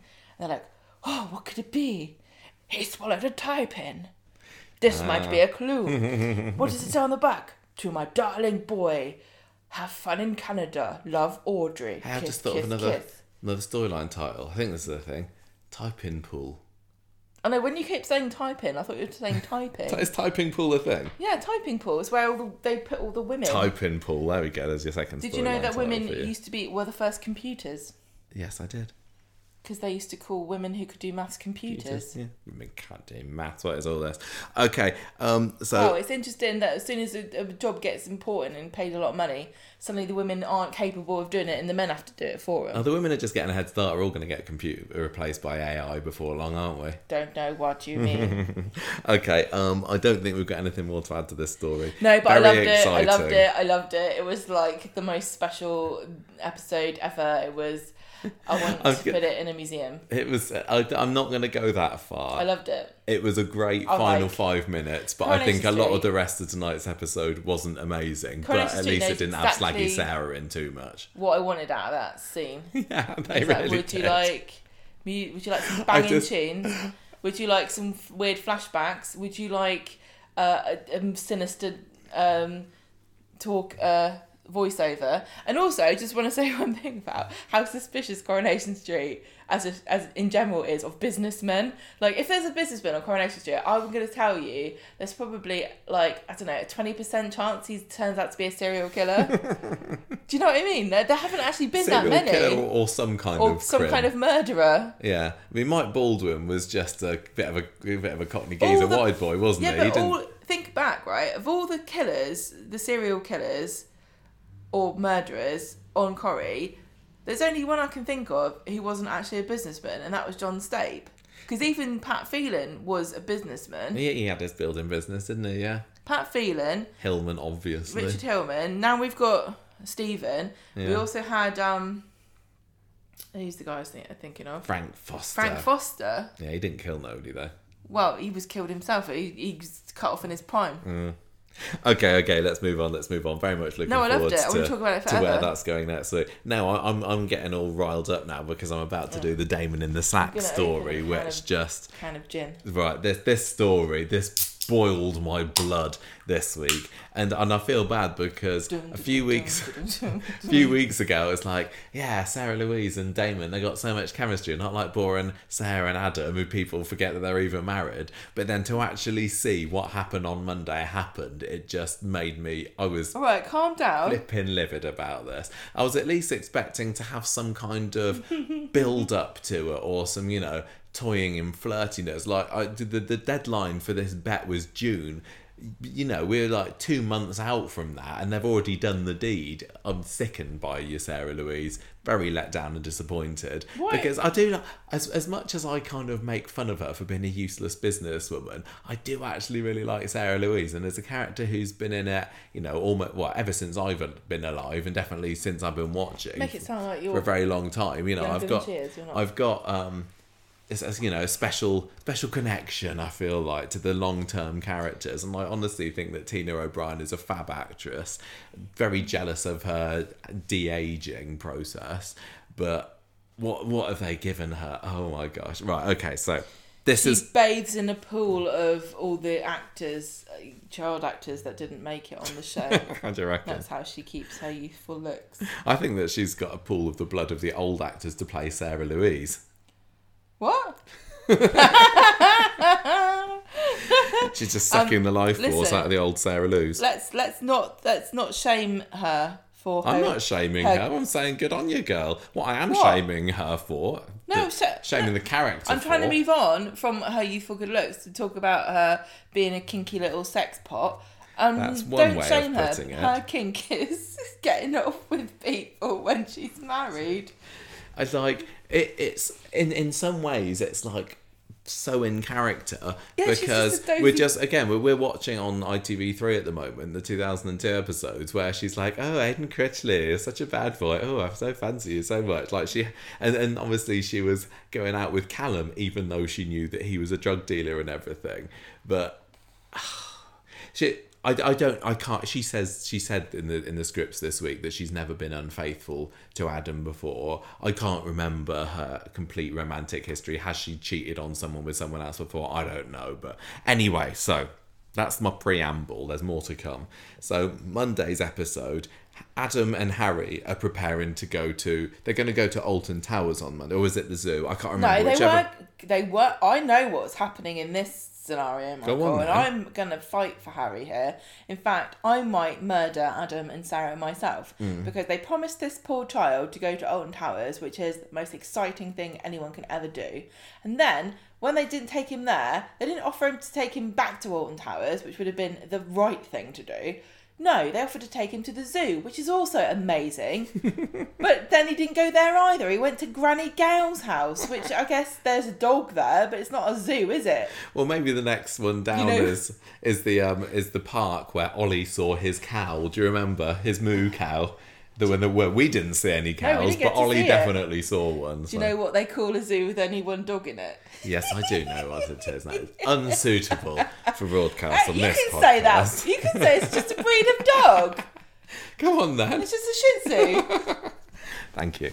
It's just Gemma's favourite joke. It's my favourite joke. It gives her, the opportunity to use foul language freely in front of grandmas and podcast listeners alike. So Sarah needs to sort out somebody to look after Harry because Adam's like, oh, I've got so much work to do. I know it's a bank holiday and everything, but I've been called in. And with this, we're supposed to think, oh, Adam, what a terrible husband he is. If I was Sarah Louise, I'd probably go back on my marriage vows, my solemn vows. Well, you're very you had a different reaction to this because you're obviously the person in this relationship that's always working during holidays and things. Mean. And so you were really defensive. You're like, what? Adam's just working for his family. And I was like, at one point, Dee Dee sends him to get coffee. Yeah. Didn't she? Just get an espresso machine. I'm not coming in on Bank Holiday Monday to make you coffee, Dee Dee. Usually, at least, I don't work on bank holidays, do I? You usually tell me I'm not allowed to do that. I'm just going to tell you, I might start shagging about, but I haven't found anybody. You haven't found the right man yet. I haven't found anyone. I haven't found the right gangster. No, nobody's interested. Well, I'm sure that Danny Dyer is just living around the corner from where we are at the moment. So. Yeah, I heard your bird's been knocking about. And bank holidays, I'm going to go around. Oh my God, is that... Bank holiday, more like bonk holiday, you know what I'm saying? Oh. It's banging. Right, well, we'll get on to what happened. This is silly. Let's get on with it. In case you didn't realise and you haven't watched it yet, Sarah Louise does sleep with Damon. But not yet. So anyway, Sarah's like, oh, Adam, I'm so fed up of your broken promises and you're wanting to go and earn us a living. You don't have to. No wonder I don't want to have a child with you at the moment. The difference between what you do and what Adam does, working all the hours of the day, is that he gets paid proportionate to how much he works. You don't. I know. Anyway, so... You're not a kindred spirit with Adam bloody Barlow. She ends up getting into a car with Damon because her car's been boxed in on the driveway or something at Gail's house. And Damon's like, oh, you can get in a car with me and Dee Dee. And Sarah's like, oh no, I couldn't possibly. Oh, go on then. Which is basically Sarah all of this whole story. So they go to Chariot Square where Sarah's got this meeting with, what was it, a potential buyer or someone? It was a lady. It was a lady. Going to buy some samples. It was a knicker lady. And Damon's there standing at the bar, still flirting away with Sarah and saying, oh, I'm going to hang around and I'm going to watch you at your work, love. So this buyer woman says, Sarah, well, you know what? Your designs look a bit soulless, actually. And then Damon comes over. They do the whole skit of, he's like the stooge there, isn't he? Amazing designs. Look at these pants, they're fantastic. These pants have got 4 holes instead of just 3. Fantastic. Aren't they naughty? I want 5. So he's like, I definitely want to. He say like, I'm a mega record executive and I want these pants on an album cover. I can't remember exactly what it was. He did say something like weird that. like that, and Sarah's like, Sarah's so dumb. She was like, are you really a manager of a band? No. He ends up giving Sarah Louise a bit of papers, and the woman falls for his fake sales patter, but does also point out to Sarah that she's just been handed this guy's room number. So Sarah's like, oh no. How very dare he, says Sarah. I've got to go up there to find out what his horrible plan was going to be. Yeah. I hope he doesn't want to sleep with me. She storms up to, let's just face it, the only room in Chariot Square where everybody always seems to go. I'm not going to shag you, Definitely. know. Hello, I'm just knocking at the door to say I'm really, really cross with you, but I'm definitely not. What's that? Champagne? Oh, yes, please. Oh, I love champagne. She's just like such a slapper. No, no. You don't have to call her that. She's so bloody... Honestly, so I was just so She's mega... She's not a slapper.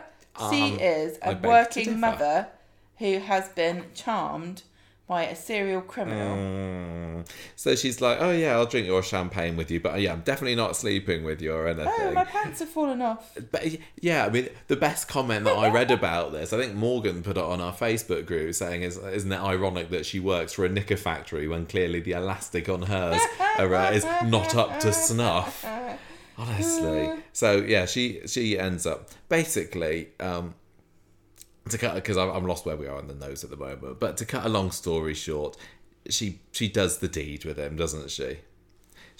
He wears her down, and he's talking about I'm a bit scared. Maybe I'm going to be going to prison, and Sarah's the one that makes the first move. He doesn't even have to lean in to try and snog her, does he? He just tells her this sob story about I'm off to prison, and she's like, I'm scared, you're alone. And then what she's doing here is going, this seems like a really great no strings attached way for me to make myself feel happy for the afternoon when my husband's ignoring me and this guy really fancies me, and yeah, it's a bad idea, but he's going to prison, so it's not going to come back and bite me in the bum. No way. That's not the first time she's thought that when she shagged a bloke. The logic. You're right, I think she was thinking that, but this just goes against a lot of my core values, I have to say, Sarah Louise. Honestly. Don't shag criminals. So after the break, and they're all just kind of draped nakedly. Do you remember that scene last year when she was trying to get pregnant and she was there with everything on show almost on the sofa? Lying with a blanket artfully draped around her parts. Yeah, fair play to her. I mean... she's got the bits. She has got the bits. Why not show them? She's our age, Gemma. So what? We and you can lounge around nakedly Don't and give saucily. away my secrets. But she's Michael, what do you mean? Just because I'm a decrepit old hag doesn't mean that everybody is. She's there. She's got a few bits of quilt covering her unmentionables. I feel really bad now. And Damon's there with his pecs out and his tattooed chest and everything, going, "For you are banging, missus." And he's like, she starts to get dressed. She's just there, kind of. She's giggling away and going, oh, I've never done this. He brings up the bet, doesn't he? He's like saying, I told you I'd bang you before mid, and she's like, oh, how very dare you? Oh yes, I suppose you did, didn't you? And he said, oh, you know what, Sarah, I could really fall for you. And I don't know how much to believe him. Or whether he just literally wants to get into her pants multiple times, but he's saying, oh yeah, I really like you, Sarah Lou, this would really mean something. And she's like, no, this is just a one-off. And off she goes. I find Damon's... Oh, right. So judgmental. Right, why are you judging her and not him? I am judging him as well. You haven't called him any rude names? He's a massive sex pest and criminal. Because I thought I held Sarah Louise to a higher standard. You're being sexist. He's a villain, he's a wrong 'un, he's a gangster, he's a predator. He has been wearing her down, not that it took much, for the last couple of weeks. I think it goes without saying that he's a massive wrong 'un, and also he's not married. She is married to Adam, and I'm just allowing you to defend yourself against all the claims of your being sexist. Yeah, no, that's fine. That's fine. I'm saying to be aware. He is involved in this adultery but he's not the one that's breaking in, unless they're going to be retconning in that Damon's got a secret wife, which I don't think. Oh yeah, I can just imagine somebody he turning has. up going, "Where's Damon? What do you want to know?" He's my husband. That just reminded me as well. One of the things that we were talking about between Wednesday's episode and today's episode about who's the mystery person at Rufus's door. What if it's not Stephen? And I was like, what if he's got another sex worker in? What if it's, what he's like calling his prostitutes? Maybe one of them is. Anyway, wasn't her. Well, okay. Anyway, so Sarah just goes away from the hotel saying, "Oh, we're never going to do that again. That was very, very naughty, but it was just a one-off." So off to prison with you. So as she's trying to pay there, this is when Michael shows up. Remember in the other story we said that Stephen had sent him on a wild goose chase after Chariot Square to try and get him out of the picture for the meeting with Rufus. And Sarah's like, bloody hell, Michael, what are you doing here? And then Damon's there in the background and she's just like, let's go, let's go. So Michael doesn't see Damon there, does he, at all? It's just a way of getting him out of the picture, like I said. So back at the lawyer's office, Sarah's asking Adam to forgive her for being so stressy. So she's obviously feeling mega guilty about the flagrant adultery that she's been engaged in this afternoon, and is like, "Oh, I'm sorry, Adam, you're the best husband, really." And he's like, "Oh yeah, of course I forgive you."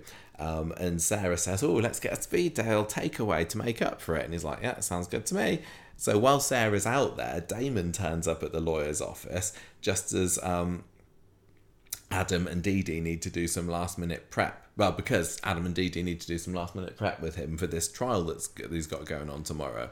Then Sarah Louise comes back from Speed Dial's like, bloody hell, what are you doing here?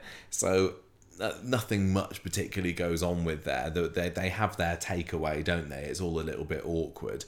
But when it's all done, Damon chases Sarah in the street and says, "Look, honestly, I'm really falling for you. You're great. I think we could have something special here." And Sarah's like, "No, this is definitely not going anywhere. You could be going to prison, for heaven's sake. I think we just need to draw a line under it." And he says, "Oh, you know what, Sarah Louise, you're a belter. Wish you a good life." Meanwhile, in the office, Dee Dee finds a little bit of paper with some very handy, convenient evidence on. Thanks for the shag.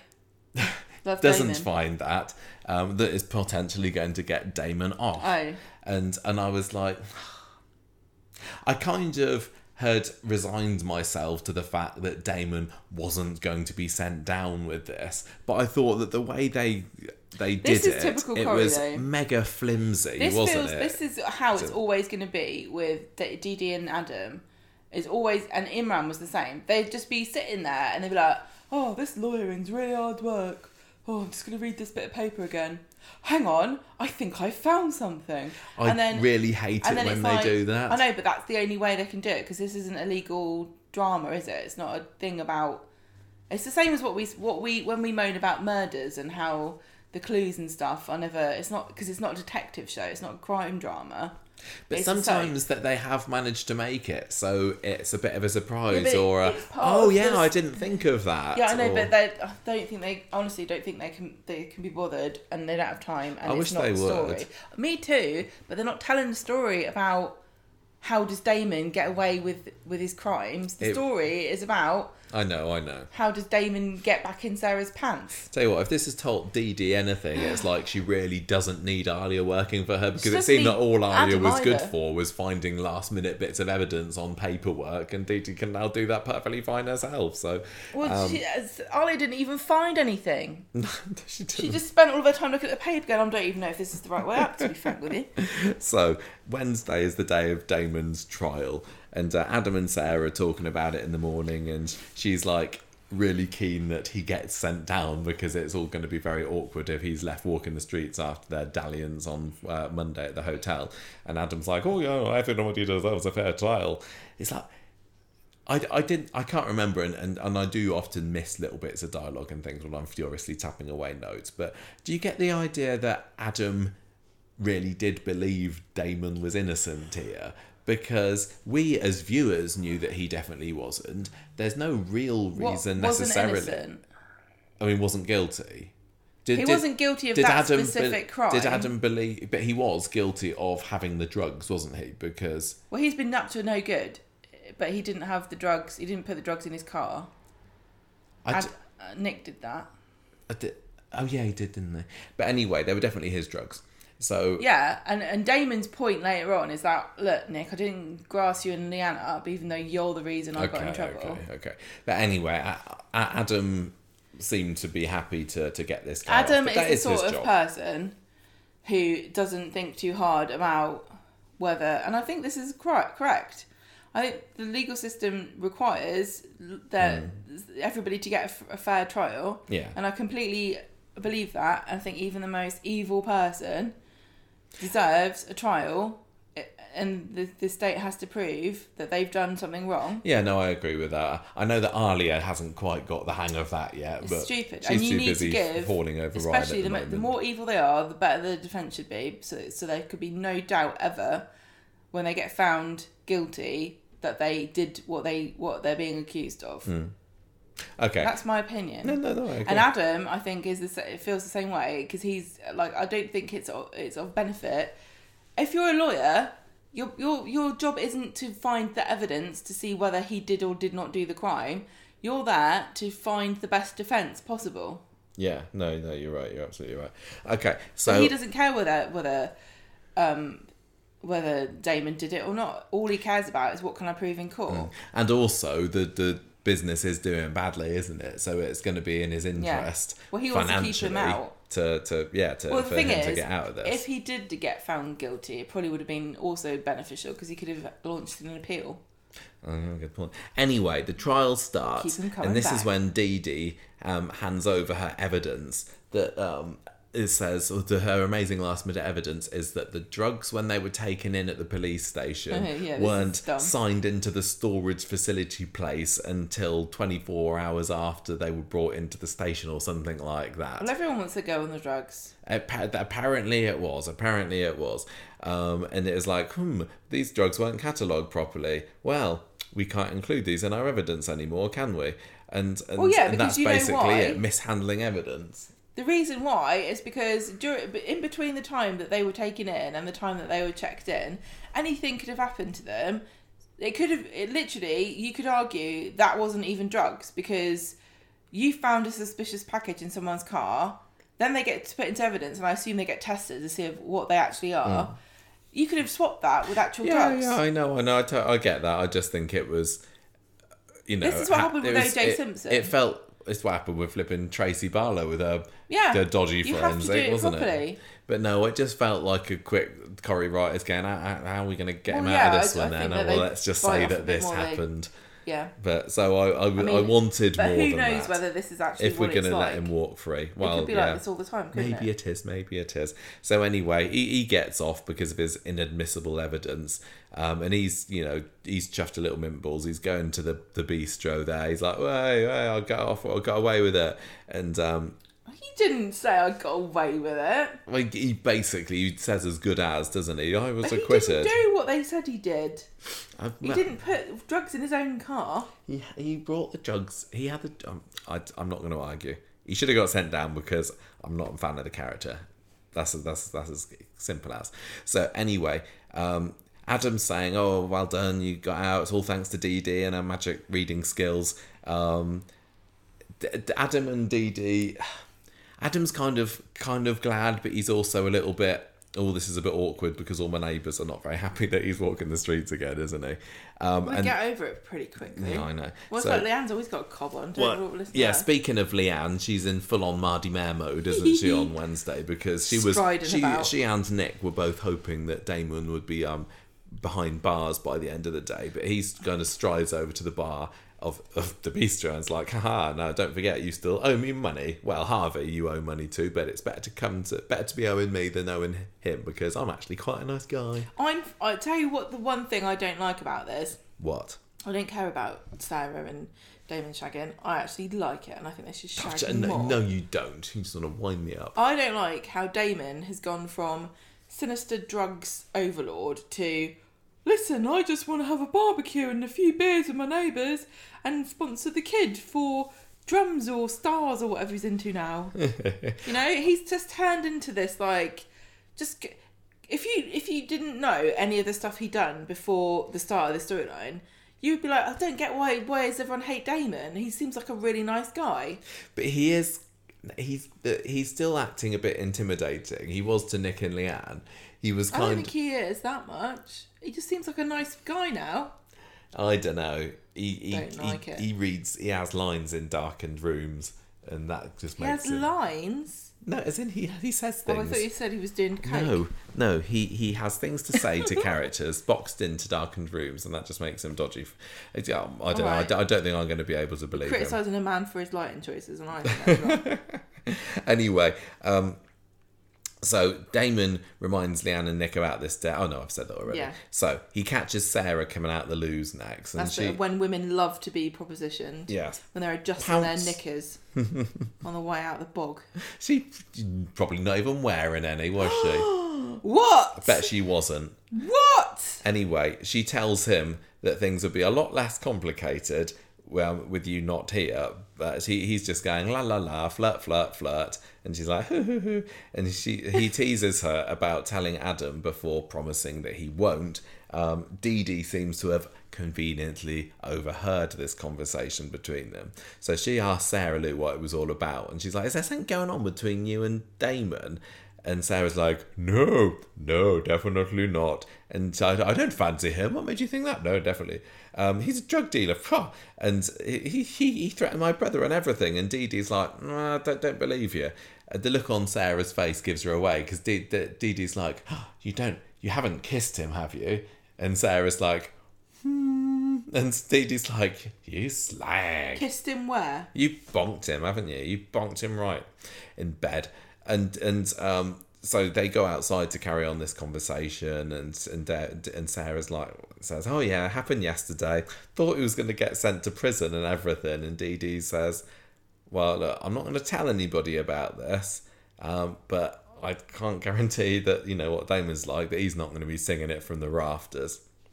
So they go back inside, where Damon asks Dee Dee and Adam if he can get them a retainer for his other business deals. So he wants to use them as his official long-time lawyer chums, doesn't he? And Dee Dee's trying to say, no, I don't think that's a good idea. But Adam's like, brilliant. We could do with somebody like that, actually. Money for nothing. Yeah. So later on, and Damon's winding Leanne up even more by saying, oh yeah, I'm your partner at the bistro. And he also asks Dee Dee about what she and Sarah were talking about earlier. And he's like, she told you, didn't she? And Dee Dee tries to deny she knows what he's talking about, but he's not having any of it. And she says, look, you just need to leave Sarah alone. All right? So... Stop shagging her. Stop shagging about. She's got someone else to shag, which is how the episode ends, isn't it? They've got like a legal contract about shagging. Have they? Well, that's what it is when you get married, isn't it? You basically sign a bit of paper saying no more shagging about. Yeah, so Adam knows all about that. There is. That's what it boils down to. There is one more meeting between Sarah Louise and Damon in the ginnel towards the end of the episode, where she's still saying, really? Damon, come on now, stop trying to shag me again. Even though I'm beautiful. People start to think you're like that, Aaron. I've got some lip balm on, look. And I haven't got any pants on at the moment. But no, I need to focus on my marriage.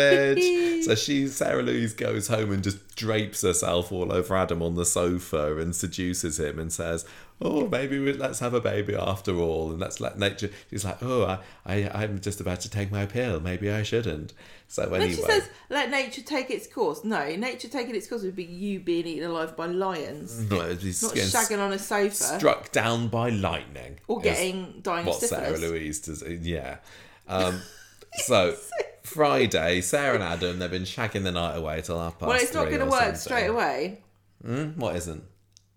Well, you can't what? Yeah, if you haven't had your pill. Yeah, you can't just go, I've skipped my pill now, I'm pregnant. Well, that's a storyline to come. We'll talk about that in a minute. So, Damon's trying to get more back involved in the bistro again on Friday, doesn't he? And it didn't take him long to win Leanne around. But Tell you what I'm sick of hearing about. What? It's stupid Ibiza. Like, I used to be really good in Ibiza. I used to have a business in Ibiza. My business in Ibiza was the best. I know how to do nightclubs in Ibiza. Go back to Ibiza then. They've found out that there's been a load of student accommodation being built between here and the city centre, and he says, right, we can take advantage of all these new students who are coming in by having open no, what is it? Late night licensing Yeah. rules or something. I don't understand how pubs work. But so this means most when is normal closing time? Literally, I have got no clue. Well, isn't it 11 o'clock in a pub? Not I don't know got a about a Scooby-Doo. bistro. So anyway, they're gonna. He's saying, look, if we can stay up for a little bit longer than that, then all the students will be kicked out of the Rovers if that's where they choose to go. I think what and they then they'll think be able to come is here. they're in between where the halls of residence are going to be built in 2025 and the route to walk into the city centre of Manchester. Right. So they're saying when the students come home from their night out in Manchester and they're walking along, they're going to walk past our business, and if we're open for drinks, they'll come in here. Yeah, so Nick, basically the episode goes with Nick and Leanne kind of mulling over whether this would be a good idea or not. And does Sarah talk to Leanne and say that it's not so bad? I can't remember, but Adam's like, well, they call Adam in to see, can we get a licence to open later? And he's like, it's not that easy, I'll look into it. yeah, but basically that's... Sorry, I've not been chronological at all at the moment here, but basically tonight's episode was just Nick and Leanne going back and forth about whether we should do this, and then them agreeing at the end maybe that wouldn't be such a bad idea Damon, after all. But he makes money, so I like money. I'm confused. Yes. Yeah, thank you very much to Andrew. Maybe it is Andre WMCB, or Why is it wouldn't Andrew? it Andrew It's a joke. MCB, who filled us in on that last scene, because we were so We're trying really hard to pay attention, but when you're tweeting and typing, you miss things, and yes, we can rewind it on today. this TV. So they told us what happened in that last scene. So anyway, Wow. that's that. It's the final shakedown. Are you really not I don't bothered care, no. at all? Why not? Why are you Everybody not get on with your own appalled thing. and disgusted by Sarah's flagrant abuse and of her going against her marriage vows, her sacred holy marriage vows, Gemma, which me and you also took?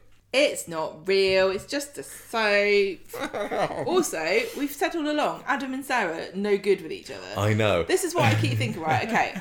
Okay. Yeah. I'm so conflicted. She's naughty, minx, right? But she's not happy with Adam. He's ignoring her. He's like working hard so that they can afford their he's lovely red ignoring bank her. apartment. I don't care. He's ignoring her. And he's like, oh, let's have a baby. And then, but he's not even thinking to himself. And she pointed this out, and I was really proud of her when she said this. You don't even look after this baby that we've got here. We've got a baby at home. We're not having a baby out. You can't look after the one you've got. Well, I wasn't proud of Sarah this week. No, go. If you pick that up, yeah. You knock boots with whoever you And then want. we're supposed to be feeling sorry for her on like Wednesday and Friday's episode when he's still badgering her, and she's like, Who's still badgering her? Damon still is, isn't he? No, I think she's. I don't look. And she's going, oh, what a pickle I've got myself into. I Ooh, really wish... it's a sexy pickle. It really would... I was kind of banking on the fact that he would have been going to prison, actually. Oh, what to do? And I'm like, got yourself into this mess, Sarah Louise. You try and squirm your way out of it. Well, I'm still smarting from the fact that you're like finding it completely ridiculous and hilarious that a woman of my age could ever be sexy and desirable.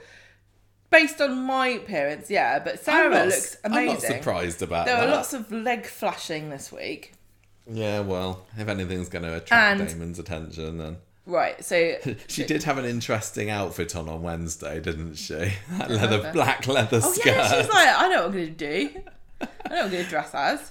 Just to make it really, really clear that I'm easy. So, when she slept with Damon, they literally zoomed in on like the condom wrapper on the floor. Like, they did. Nobody asked us questions about whether Sarah's going to get pregnant. And then we had Sarah and Adam having unprotected sex. Yes. And now... I just think she's not going to get Coronation Street made a big deal of the fact like she made him wear a condom and she was on the pill, so there's no way that they're going to get pregnant, which just makes me think Sarah's going to get pregnant with Damon's baby, because they've gone on and on. They've gone on and on about how this isn't going to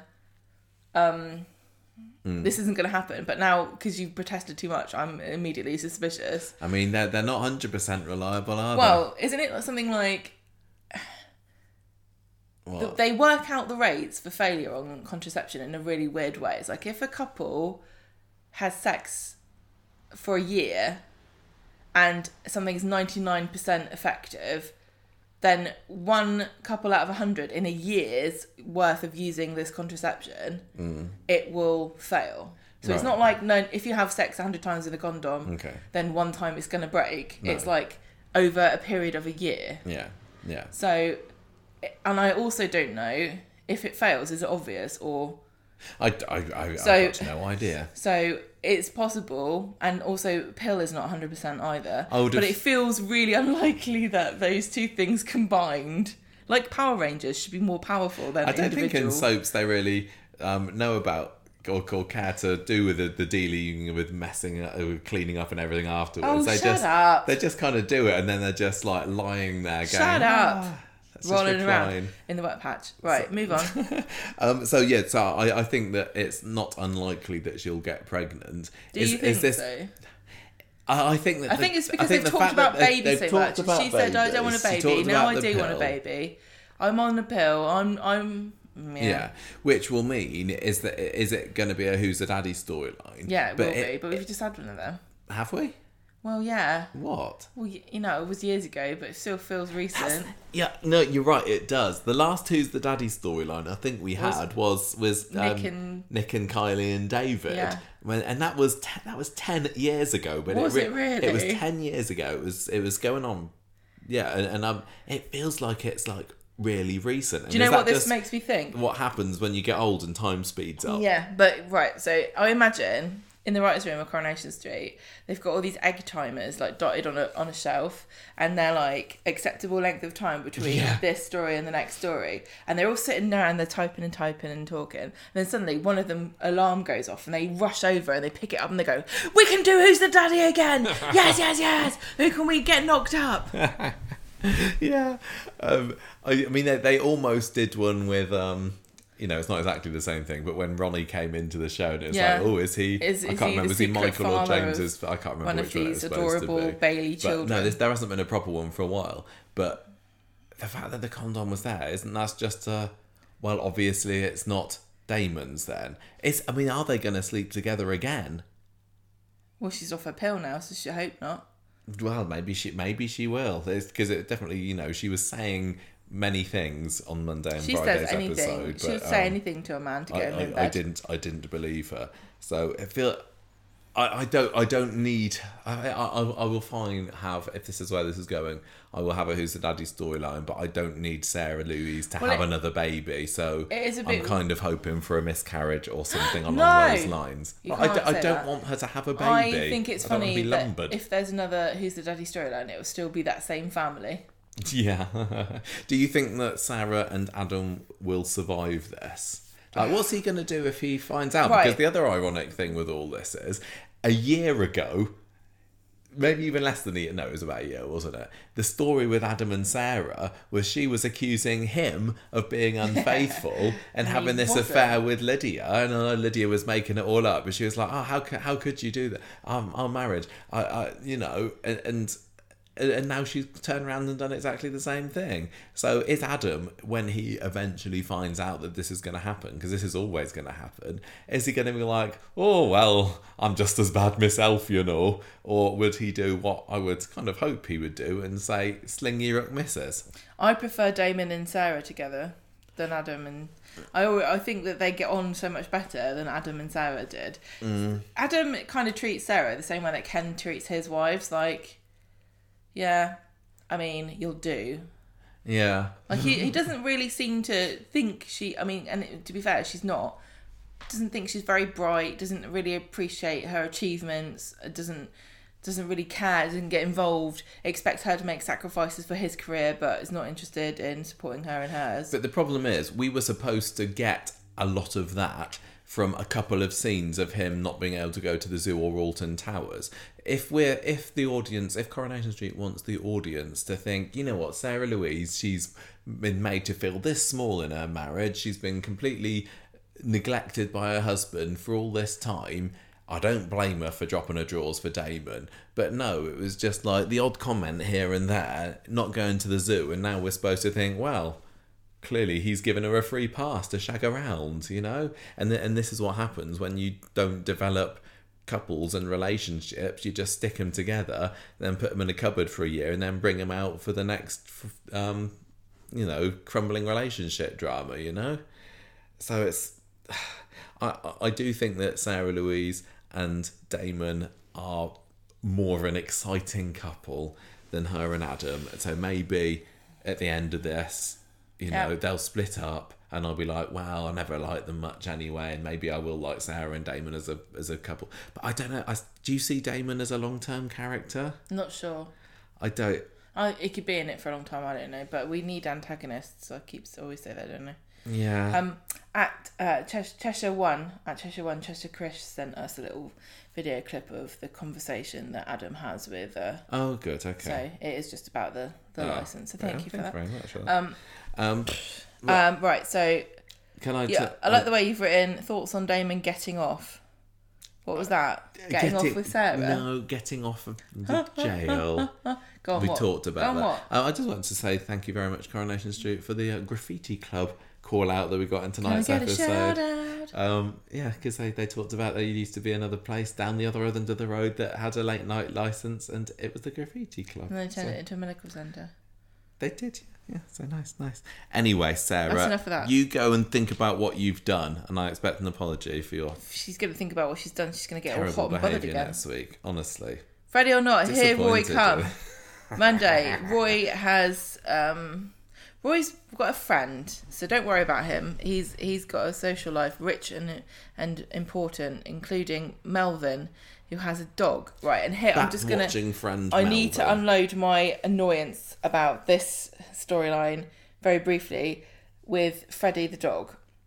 Every single time Freddie the dog appears on screen, they play the sound effect of a dog whining, and dogs don't make this noise constantly for no reason. It's like here's Freddie. It's like it sounds like a little alien off a Star Trek or something, like a tribble. Maybe Freddie's gonna drop dead next week. He doesn't. Dogs don't do this. It's like equivalent of like, here's a man walking down Coronation Street. It's not just Coronation Street that does this, but lots of television and film. It's like such if a there's bugbear. any kind of animal on screen, yeah, they will play generic sound. Or there'll be a cat. They'll have a cat that goes meow. Yeah, they'll have a cat walk past and then it'll go meow. Yeah. Why is it doing that? It doesn't make any sense. But with Freddie, it's relentless. It's literally, you can tell he's on screen, he's in the scene without seeing him, because it's like. Well, that was supposed to be the thing that was. Oh, it's so heartbreaking. That was winding Roy up, wasn't it? If I had a dog that was doing that, I'd think it had terminal cancer or something. Dogs can tell, can't they? Maybe it's a sensing dog. Maybe it's sensing all the emotional turmoil of Coronation Street. It's like, get me out of this place. I think I'm going to get bumped off. I'm adorable. I'm going to die. I saw what happened to the last dog that's on this show. I saw what happened to Eccles. I always end up in the vet with people crying over the corpse. I don't want that for myself. I want to run free in the field. I want to go live with Auntie Pam. Right, so he's got this little dog. And Roy says... It's made me realise that we've got 2 deaths in 1 week, haven't we? Rufus and Melvin. Probably standing next to each other in the queue. And then it was Cerberus. Yeah. I thought it was quite funny. Reckon at the body count, aren't they, Corrie? I can't remember if I said this on the podcast or not, but it's really ironic that there have been quite a lot of deaths recently, including 3 human males. And the only one we cared about was a dog. Yeah, it's like, I know. He's killed Teddy, Rufus, and Leo, and we're like, ho hum. Yeah, but Cerberus, oh no, it's making me cry. So they have to leave Freddie at the cafe, I think, because... No, they don't. That's not what happens he at doesn't all. listen. He doesn't want the dog to go to the bat watching. That's why I was confused, because I remember him saying, I don't think you should take the dog bat watching with you. Okay. They come back from the cafe saying Melvin took a funny turn, had to go to the hospital, so I've got to take the dog in. I don't really want to. So he goes to number 9 and tells Evelyn about the heart attack. Melvin's heart attack, yeah. Says, I need your advice about looking after dogs. And Evelyn keeps like being really prickly and like keeping this whole thing at an arm's length because she doesn't want to be hurt again. she doesn't want to think about dogs, and it makes her sad and reminds her of Cerberus. Well, she's also not on best terms with Roy at the moment anyway, is she? After he fed this killer Eccles cake to Cerberus. So that's why she's acting a bit like this. So she's like, I'm not interested. I don't want you to palm this dog off on me. So Nina's looking up the cafe, and Roy's like, oh, I've just been told that Melvin's dead. But now what will happen to Freddie? Looks like he's going to have to stay with us until I can find out what Melvin's sister wants to do with him. I love that Roy's got like an old Nokia 3210 or something, doesn't he, as a phone replacement this week. So on Wednesday, Roy tells Shona he barely slept because Freddie is walking around going... Shona offers to take him for a walk, and then this widow phones up and she doesn't want to take the dog back. I don't think it is a widow. I've written widow here, but I'm guessing it's actually sister. So he goes to get dog food in the corner shop, and Evelyn's there, and he tells her about this. And she says this is a disaster waiting to happen. So Roy finds a home for the dog at the shelter, and Shona's like, oh no, his owner's died and now you're rejecting him. He's going to be so sad. But he doesn't care. He doesn't. And then... Heartless Roy. He was bad as Evelyn Stephen. finds Roy in the pub and he tells her what he's done, and she's shocked. And when we did our thing on Wednesday, our summary of the day, talk short. You were like, "Oh yeah, well of course, Gemma, get rid of him." Yeah, and I'm like, "No, sense. Sorry, no." Just because your mate, who you've actually never met before on screen, just because your mate drops dead, it doesn't mean you necessarily have to take in their dog, cat, hamster, African elephant. African elephant? He's probably got an Indian elephant. I prefer the African one.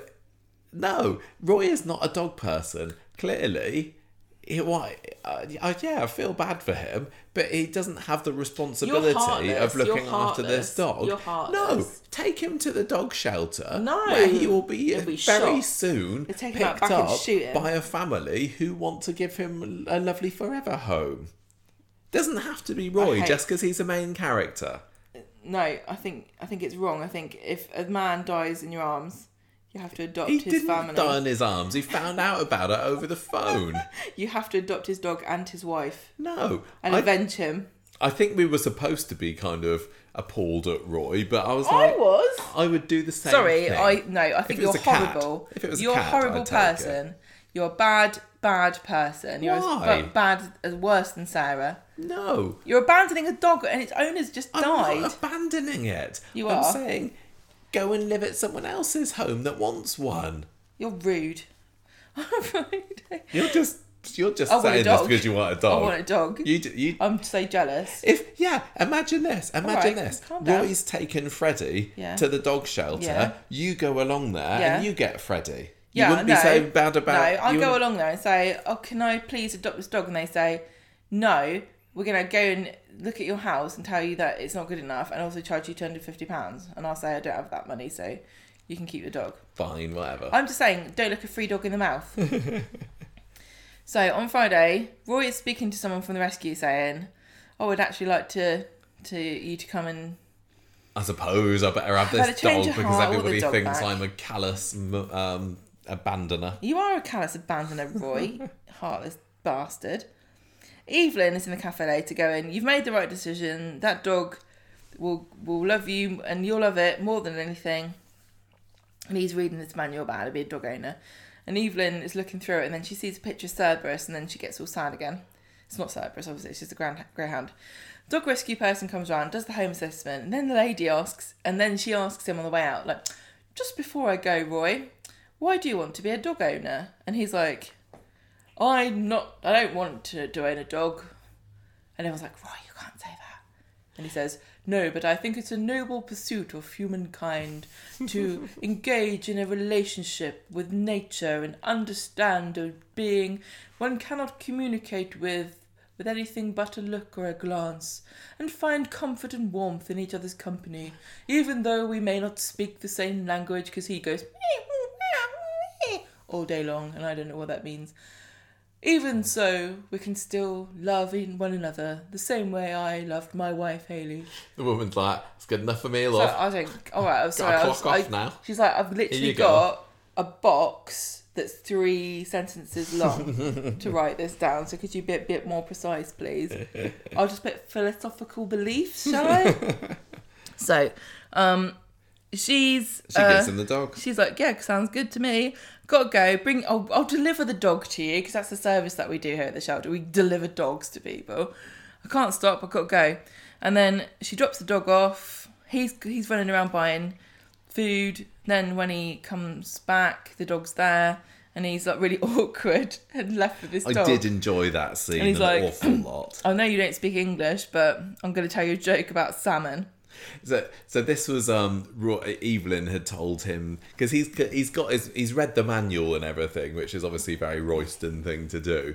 But then in practical, I've got a dog here on the end of a lead. What do I do with it? No idea. So Evelyn said you just need to talk to him and get him used to your voice and everything. And he just tries to converse with him. Roy, Mr. Antisocial, finds small talk probably excruciating, and he's trying to talk to this dog like somebody. I can imagine Hayley sitting Roy down on the sofa saying, "This is how you talk to people.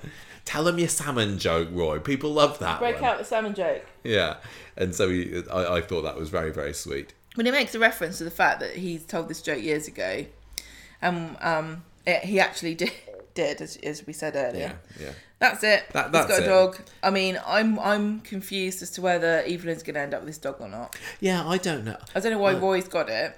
I think I'm not. I'm sad about Cerberus and everything, but it feels like it's too soon for another character just to get a convenient dog. It's like, good job Cerberus died, because what would we have done if... We haven't got any pet budget left. Yeah. It was almost felt like they killed off Cerberus just so they could bring in this other dog. I don't know. Yeah, I think so. And I as fun as that last scene was, and it did almost change my mind on it, I'm kind of still thinking, I don't need Roy to have a dog. I want Evelyn to have the dog, but technically, if Roy didn't want the dog anymore, he'd have to give it back to the shelter, because usually you have to sign something. I bet they won't care. They won't care about that, will they? So do you think...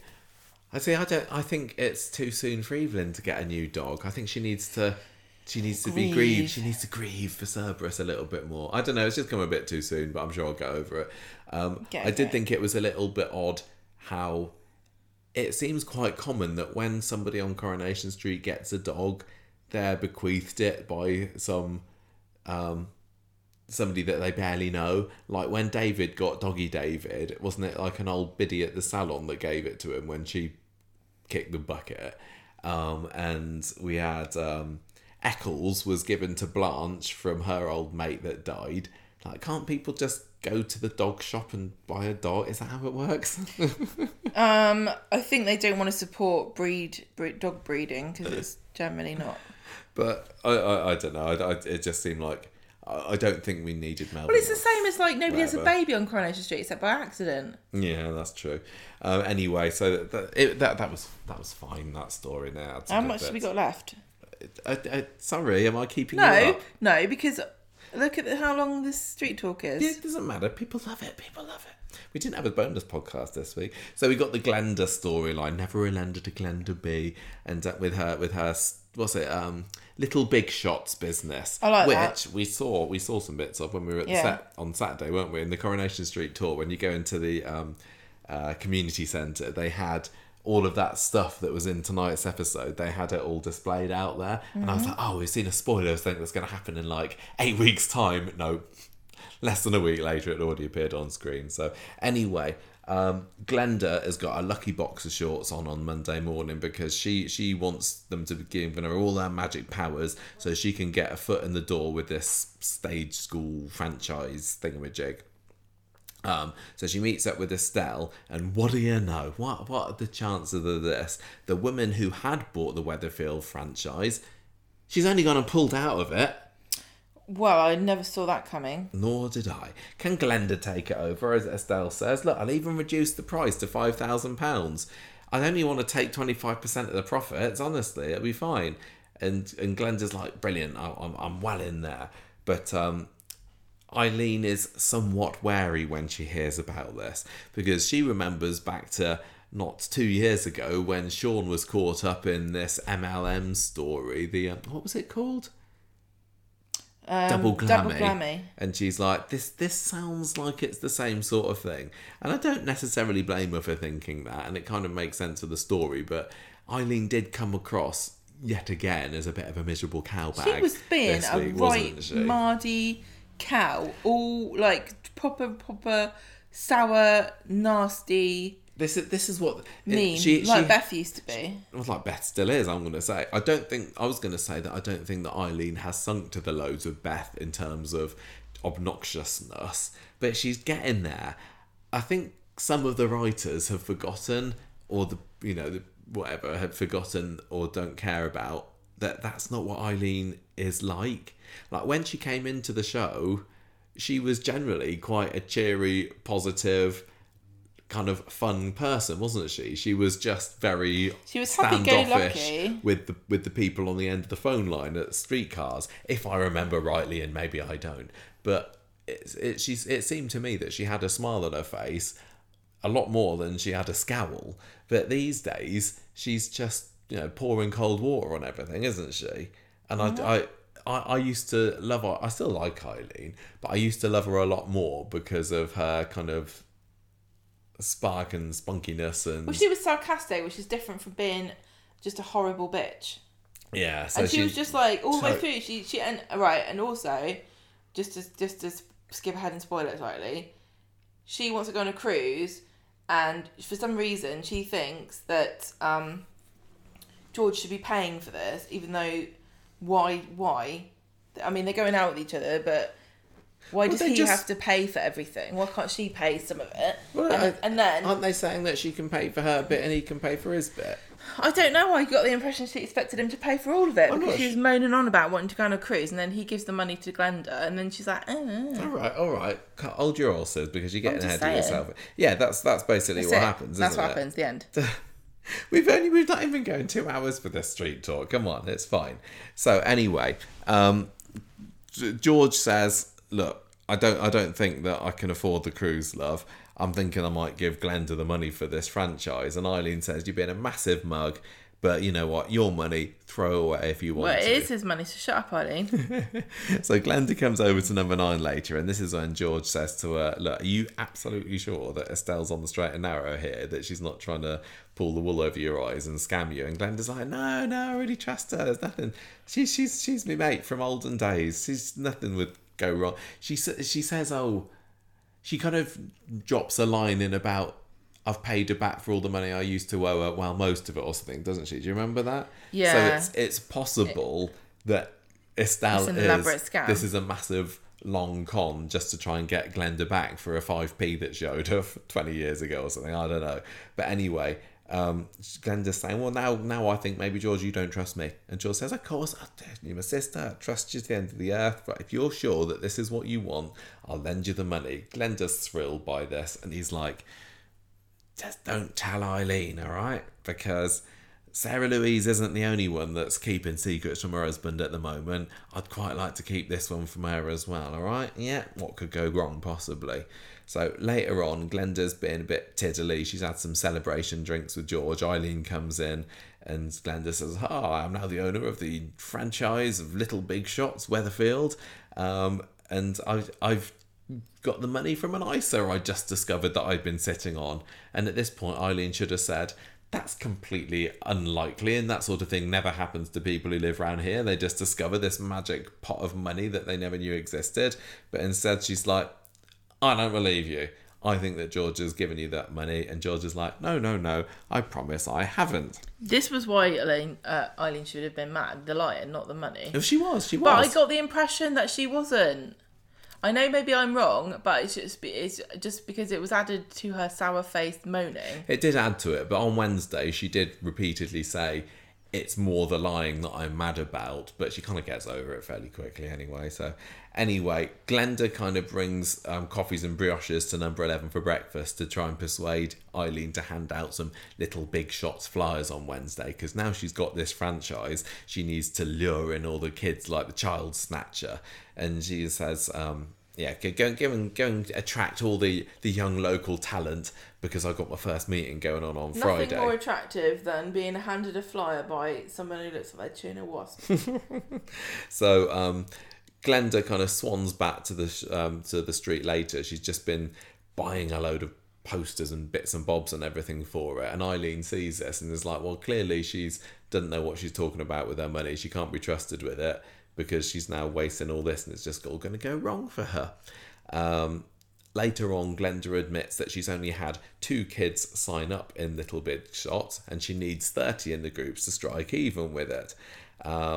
Then George says, I'm starting to regret, I don't know what exactly he said, like, oh, I shouldn't have given you this money. And of course, Eileen overhears this, and now she is furious that he's been lying to her for the past 24 hours.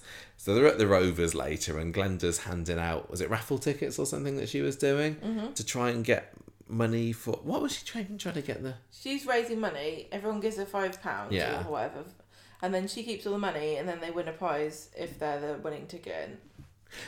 But what was? Do you not know how a raffle works? Yeah, no. But what was she trying to get money for? Because she needs to buy costumes and things, isn't she? Oh, okay, fine. Anyway, Evelyn wins 5 free salsa lessons. So, watch this space for that to happen.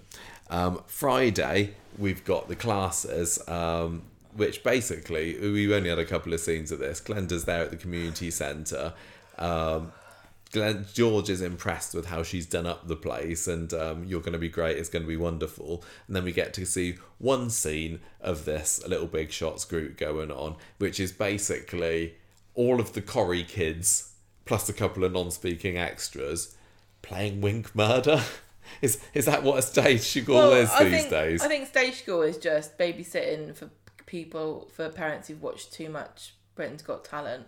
I think you're right. Yeah, it's for the children of tiger mums, isn't it? And pushy stage mums. Yeah, I think this wink murder was supposed to be all your parents are come to pick you up. Let's play one game of this. So we didn't actually get to see them attempting to act. And I'm getting the vibes from Gemma that I'm not allowed to say how ironic that certain cast members and child characters were brought in for these particular scenes. It was nice to see Jake again, wasn't it? Jake and his floppy fringe getting his murdered all over the floor. But I want to know, interesting stuff. I just wonder how much of this is going to be based on the experiences that some people who work on Corrie have had with I do working wonder. with kids, and what it's like, and are they going to have any pushy stage mums? Because this is really so ripe for hilarious situations. I hope which I'm sure some of which will be based on real life. I'm still not really feeling it. I'm not really sure why, because I do like Glenda. I love Glenda. I think, and I like George, and which is better? On paper, I like Eileen, but I think maybe she's bringing it down. And it's also that clearly this is a bit of a fillery story. It's feeling in the similar vein to like the Ken and Wendy and Mary play, that it's got the potential of being a little bit silly and eye-rolly. And yes, but I don't know, maybe it's going to turn into something more. You can't have, Yeah. Not every storyline can be the A story, but I am glad that Glenda's at last getting a story of her own. Maybe I just need more scenes of it, because when it actually started today, as I said, today's only had about 3 or 4 scenes of that, because it's too busy Stephen bumping off Rufus in the swimming pool to be able to have Little Big Shots. But yeah, so we had Jake there, we had Lily there, we had Sam, we had Hope, we had Ruby. Was Joseph there as well, I think. I don't know. It was nice to see them all, because some of them, it was probably their first appearance all year. Do you think that it's a scam? Double scammy. Do you think it is a double glammy scammy style thing? No, maybe. I don't know. I'm happy to just let it unfold. I'm not gagging for conclusion or anything. I I like the idea of her having a stage school, and so if it is a scam, then I'll be disappointed, because I feel as though this is actually a really good idea for a business on Corrie that isn't something we've seen before a million times. It gives characters an opportunity to talk to each other that isn't, oh, I'm going to go to the cafe again. Gives the kids something to do. I don't necessarily need every single Coronation Street kid there to fill up the numbers. Like, is this really the sort of thing that Sam would be interested in? Not convinced. No, because Lily, she's already a mega football star. Is she going to be the next best actress as well? Whatever after school clubs go and shove them in. Yeah, but very convenient that the community centre was able to accommodate them at such short notice, wasn't it? What's that? You want to make a booking? No, there's no bookings to be had, I'm afraid. We've got the knitting circle, the book club. I have to say, there was a funny sign in... well, it wasn't funny. I thought I made it funny in my head. It was a sign of like different activities that are coming on the community centre during the week. And it had book club, and it had a line through it. And this was like, you could only see this if you went on the tour and looked at the noteboard. Book club with a line through it said cancelled, and I was just imagining all the drama that would led up to this book club being cancelled, and like imagining scenarios of like which characters on the street would be in this book club and what bad behaviour would they be getting away with. Yeah. Like Debbie would turn up and she'd just drink or try to sell people wine. Or she'd host it, wouldn't she? And she'd be trying to upsell everybody on wine, and like Toya would come with like a whole notebook full of her carefully crafted thoughts. Yeah. Daisy and Jenny wouldn't have even read the book. Fizz would have watched the film. But she fell asleep, so she doesn't know how it ended. They had a book club. It's really obvious, I know. They had a book club story with the Lionel hip kiss in McKellen character, didn't they? When they had the oldies in it. But yeah, I'm just nice to see the community centre, because I think that's the first time we've seen it since Griff's crayfish rant, isn't it? Yeah, they've got to exorcise it now with happy thoughts. Yes, and drama and comedy and bright sparkly smiles. Yes, right. That's what stage school's all about. Yeah, right. Next, Acid Ryan. Final story is about Ryan, and Alia is still being his good Samaritan, the only person he will accept to talk to. Yeah, he's still like pushing away anybody that wants to show him any kind of compassion. You're supposed to watch this and to go, oh, Alia's so fantastic and nice and supportive, and she's there for him, and she's the only one. She is the only one he trusts, so she must be a good person. And it's really great that she's there for him when he needs her. Instead, I'm thinking, like, is she just making him agoraphobic or something? And like, don't have any visitors. They won't understand you like I will. If they see your face, they'll run away. I'm the only person who could be your friend now, Ryan. It's just me and you forever. I wonder how many people have tried to visit Ryan just to like, I wonder if he's got his dressings off yet. I wonder if I can have a look. Hello, Carla. Yes, I'm afraid Ryan can't come to the phone. It's me, Alia. He can't see anyone now. He doesn't want to see you. He only wants to see me. Okay, so... No, that's not really what happens. But Alia's talking to Roy about how Ryan's still struggling, and she visits him at the hospital, and she's concerned that he doesn't want to... He's putting off looking at his scars, and they're not going to let him out until he's confronted the reality of what he looks like. And I think, honestly, so Ryan Prescott, who plays Ryan, is it Connor? Yeah. He's obviously just enjoying this period of relative freedom where he can just have a big plaster or big bandage stuck on his face instead of being an hour in makeup to get it on and off. So he's probably like, no, I don't want to go home. I don't want to take my bandages off. I like it like this. So she's concerned, and he's really down about it. And he also says he's still in a lot of pain, and he can't go to Ibiza now because Crystal hasn't phoned him up, and so he's feeling depressed. So Carla bumps into Arlene and George on the street, and they're asking how Ryan is, and she says, I really don't know because he won't let me see him.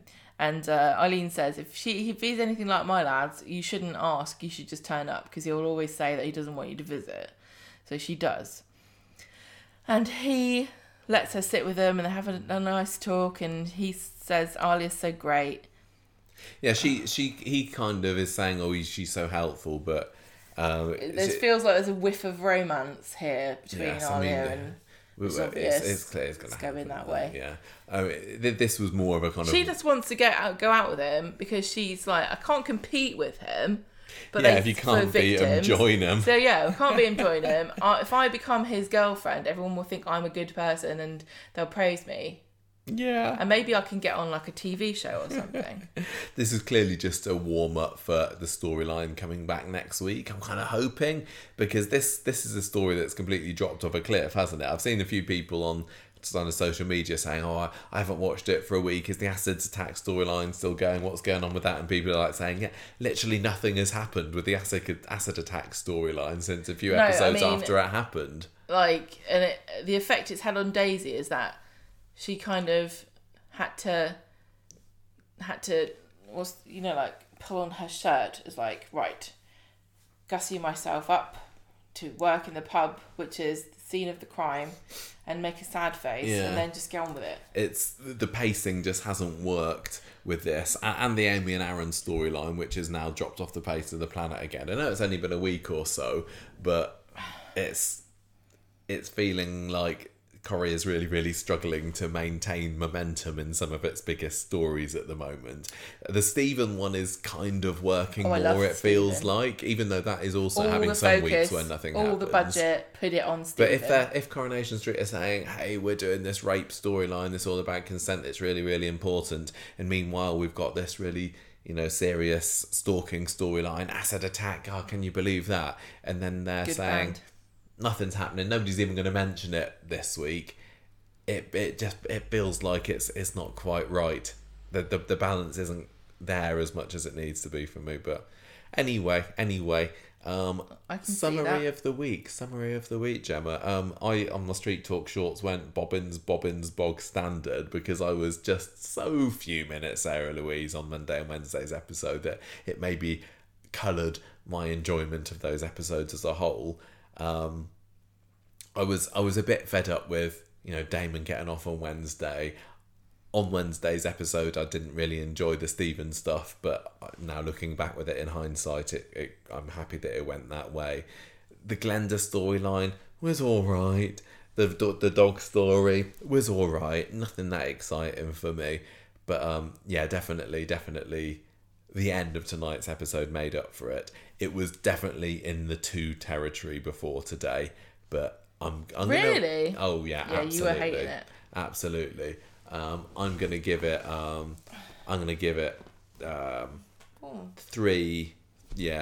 3 floaters out of 5. 3 floaters. And I don't know whether that's Rufus or something that's been left in the downstairs bathroom of the Bailey's house. Dee, what have you done?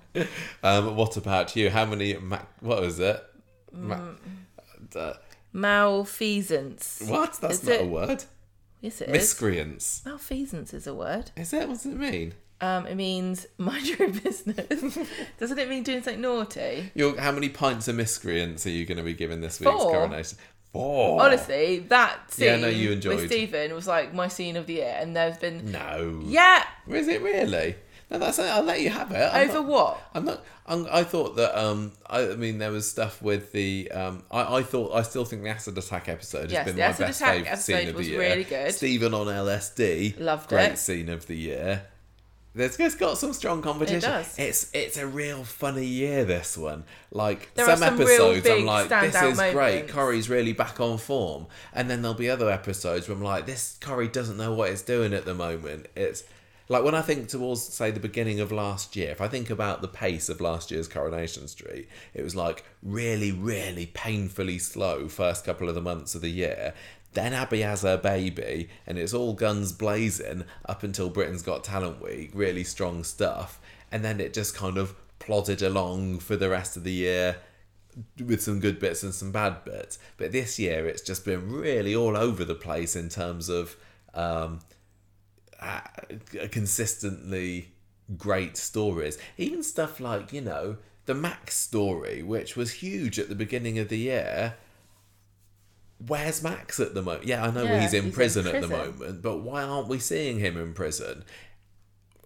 It's just a too many characters, too many stories problem that there's no immediate solution for, but maybe drowning a few more in the swimming pool would be one way of doing it. Malfeasance means wrongdoing in office. Oh, you've just been looking up it. Oh, well done. I knew it was a word. Okay. I knew it meant doing something naughty. Not a good name for a brand of draft ale, though. No, but it's a beautiful name for a baby, Sarah. Do you have a character of the week, and it better not be Sarah Louise? Stephen, love you, Stephen, Uncle Stephen, be my friend. He's my favourite. I love him. I love him so much. Character of the year. I don't know whether Stephen Reed. I don't know whether anyone else can particularly stand up to Remember Stephen. back Although when I was a bit fed up with Stephen even on Wednesday when he did his stupid "You think you're on top? Well, I'll have a last shut laugh. up, I'm gonna drown Here's you in some scary sound effects." in a pool. I didn't really enjoy him there. Well, but you're wrong. There's in or out with Stephen, and if you're out, you're against us, and me and Stephen are going to get you. I'm surprised you're not giving Roy character of the week for taking on little Freddie Freddie against he dumped him first. Yeah, but he took him back in the end. No, that's rubbish. That's all that matters. No, it doesn't. Yeah. It's obviously Stephen. Go Stephen on, is every week. Go on, Steve. Every week. No, sometimes it's Daisy. I'm backdating it. Every week is Stephen. Uncle Stephen, love you. You are not got. I'm not going to say you've got the entire Corrie viewing population on your side. Well, of that listen, there, Gemma. me and Stephen will beat them up and Just drown them in a pool. There we go. Okay, so 4 from you, 3 from me, 2 votes for Uncle Stephen. Congrats. Let's move on. Thanks, guys. Let's move on and do some really news. Means a lot. Okay, so cabin time. We got some proper decent Coronation Street news to kick off with this time because the Soap Awards long list has been announced. Soap Awards are back after, last year it was its first year for the first time in... Well, I don't know, that sentence didn't even make sense. Last year's Soap Awards was the first one for a good few years. Thank you, COVID, but it's back again this year. The date of the award has still not been announced yet, but it's going to be, end of May, early June time, and you can now vote in the long list. Now, remember, this is only a couple of categories. Every year it seems to, throw me because I'm expecting to be able to vote in everything, but the vast majority of the Soap Awards is panel voted. But you can vote in the leading performer, best villain, best young performer, and of course best British soap category. So best young performer, Gemma. Mm-hmm. Who's on Jude Vjorden. Yeah, clearly got to vote for him. Interesting choice. I mean, he is a great one. But there was some stiff competition probably from Isabella Flanagan as well. But I'm happy that Jude's up there. Best villain, Gemma. Who? Stephen Reed. Stephen Reed. Todd Boyce is the one that you can vote for there. Stephen Reed, best. I'm gonna buy tickets to see the Soap Award, and I'm gonna shout, "I love you, Stephen!" See, this is the thing. The tickets, the Soap Awards, is like, I want to get. Like, I'm always like, when they're going to announce them, because we've been to the Soap Awards, we've been to the last 4 now, haven't we? So it seems to be our thing now. So I just don't know when these Soap Award tickets are going to drop. But yes, Stephen Reed is down for the best villain, and I'd kind of really love it because I think the soap watching world would just implode if Stephen Reed got best villain. He's the best. Some people think he's the best. Some people think that he's the worst thing to... No. Some people think he's the best and other people are wrong. I just think that, he's campy and cheesy and not necessarily to be taken seriously. And I don't get why people are still trying to make some kind of gritty Sarah Lancashire crime drama out of Stephen Reed chucking someone in a bin. I've got no idea what the competition is from the other soaps. Can't be as good as this. We've got Best British Soap, obviously vote for Coronation Street. Best Leading Performer, so there's quite a few that you can vote for here. So we've got 5 to choose from, Gemma. So we have got Charlotte Jordan, Daisy Midgley, obviously great pick. She's who I voted for. We have got, interestingly, Ryan Prescott. Why is that interesting? Well, because he's not really had very much to do. If we're saying a leading performer in the past 12 months of Coronation Street, he got acid in the face, but what else? There's no such thing as a leading performer on a soap anyway. What do you mean? It's an ensemble thing. It's stupid. Well, this is the replacement for the best actor and best actress. I was literally about to say that. They're replacing them because they're cowards and they don't know what to replace it with, so they've put a leading performer. Like, they think it's a musical or something. It's not, it's a soap. There shouldn't be a leading performer. I'm just saying that Ryan Prescott, although he has done really well in this acid attack storyline, he's barely had anything to do in the last 12 months, and now he's suddenly a leading performer. That doesn't make sense. Well, yes, I'm sure he's it's an unfair category. I mean, we're a month and a half away, let's say, from the Soap Awards, so I'm assuming he's going to have more to do between now and then. But this isn't a celebration of the next month and a half. It's supposed to be what happened in the past year. Anyway, we've got Elle Mulvaney. I'm not going to say she did loads last year, but at least the rape storyline and some of the other stuff that she's been going on with in the summer story she was tangentially involved with. Yeah, fair enough.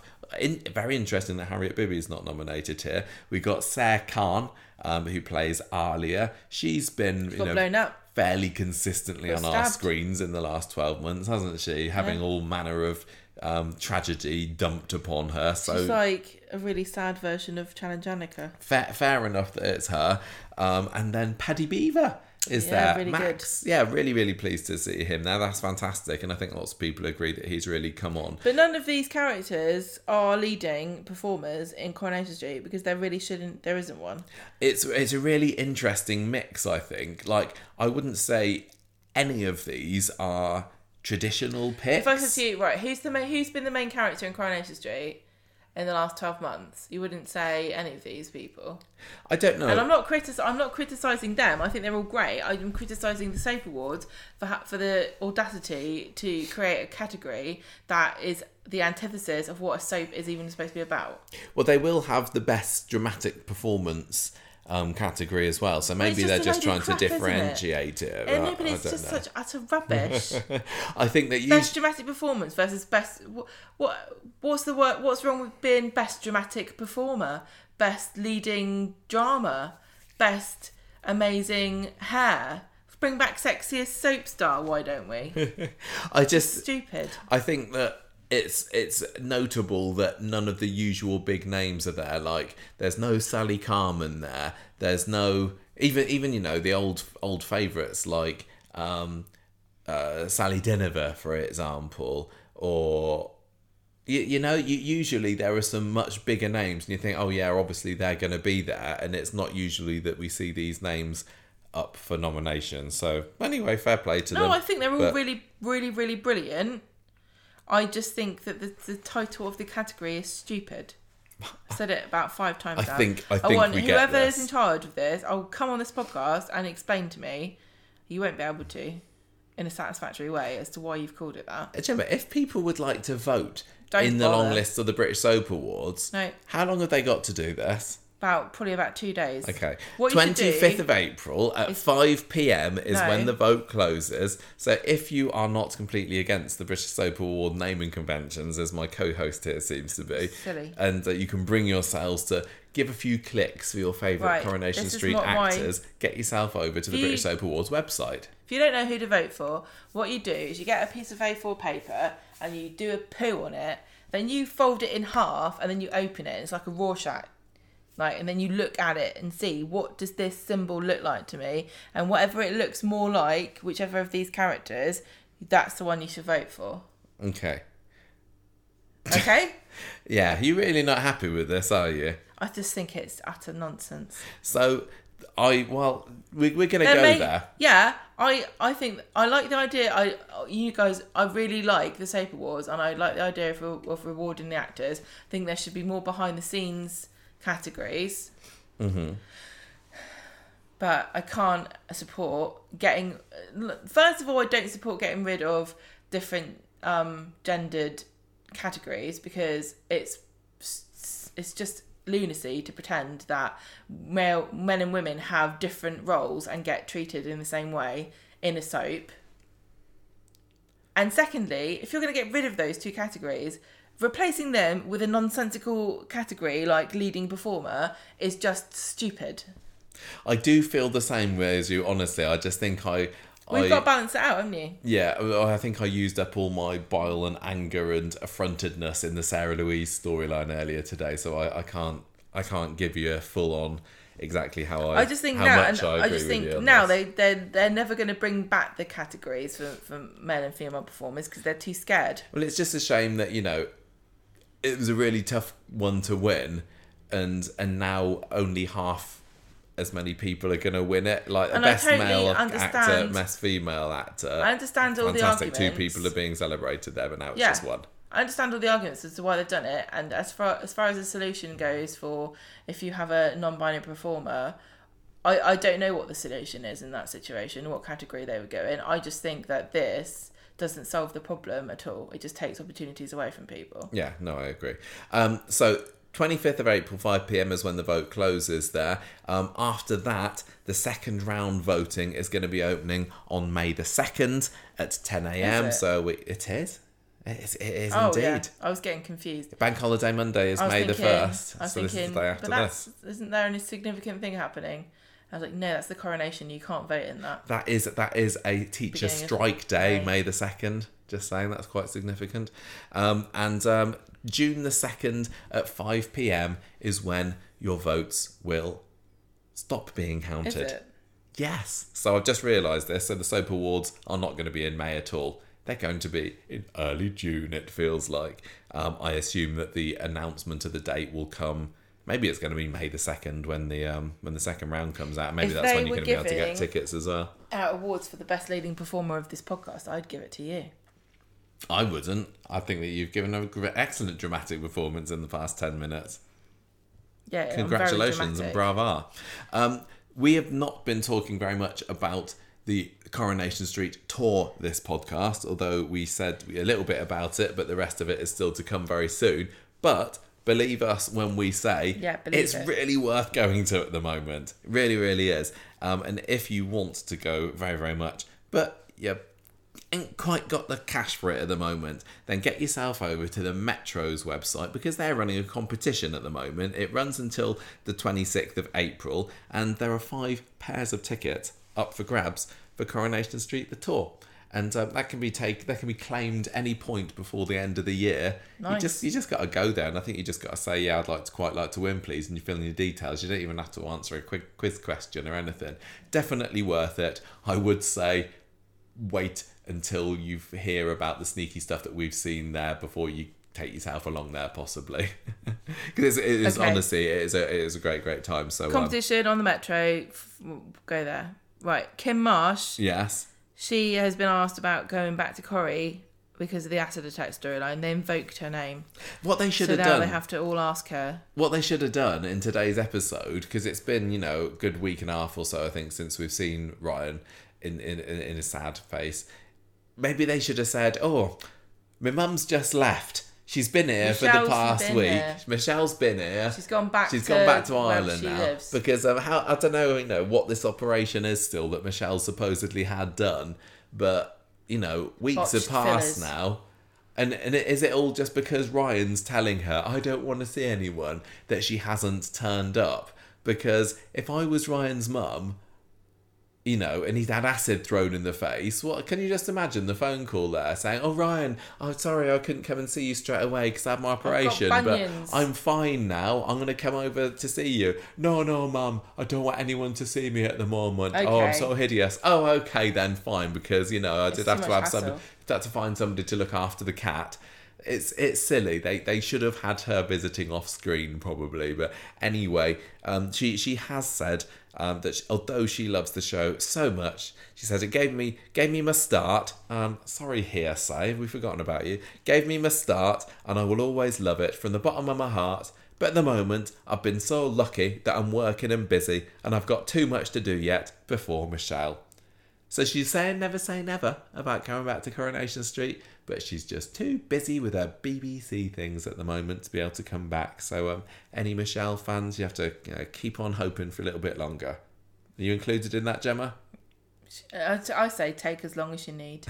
Don't worry. I'm sure we'll be fine, Michelle, but maybe script writers for, Just an making idea. sense sake, have a visit off You screen. don't. Why start now? Right, let's do feedback. Yeah. I was about to go, podcast time! Feedback time. It's is part a podcast, of the podcast. Yes, we have been doing a podcast for the last few hours, I'm going to say. So 3.39 was what our Facebook group voted last week's Coronation Street, and that included Chad giving it 3 abandoned speed dial takeaways out of 5. Oh. Nancy, 3.5 bog standard bonuses out of 5. And Richard gave it 3.5 big hairy mafiosi kingpins masquerading as distant cousins out of 5. And that's my pick of the week. Thank you to those 3 and everybody else who voted. So we have got an email here from Louise who says, as someone who has grown up watching Corrie, I think this came last week. I think I missed this from last week's episode because we did the feedback section early. Sorry, Louise. As someone who has grown up watching Corrie, it always holds a special place in my heart. Over the past few years, life has led me to dip in and out of watching it. However, my family have always kept me informed as to what was going on at the time, especially things like the Pat Phelan saga. However, when I heard that Spider was returning to the show, it spurred me on to watch it again. At least his and Toya's scenes, classic Corrie, had me falling hard for their relationship. I actually started to listen to the podcast back then. Your and Spider impressions are brilliant. Hey, Gemma. Oh, thanks for that. That's really nice of you. It was only when I returned home for Christmas in 2022 that I spent the festive period watching Corrie with my family again. And just like your comment about people getting into watching the show from being exposed to it over Christmas, I've been hooked on the show full time ever since. My highlight... It's like a virus. Everyone's going home and getting reinfected. My highlight for this year so far has definitely been the stalking / acid attack storyline. The acid attack episode will probably stay with me for a long time. I personally love the dream sequence at the beginning of the episode. What? And the editing, writing, acting and direction were phenomenal all around. Yeah. What? I can't get behind that dream sequence. It didn't work for me. Sequence? The one that she just said that she liked, Daisy and Daniel's dream sequence at the beginning of the...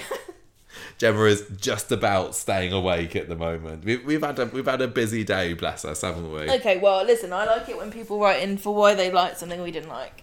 I'm so glad, says Louise, that Ryan Prescott is getting such dramatic storyline to work with, and Charlotte Jordan's monologue about the lack of intervention by the police was heartbreaking but brilliantly performed.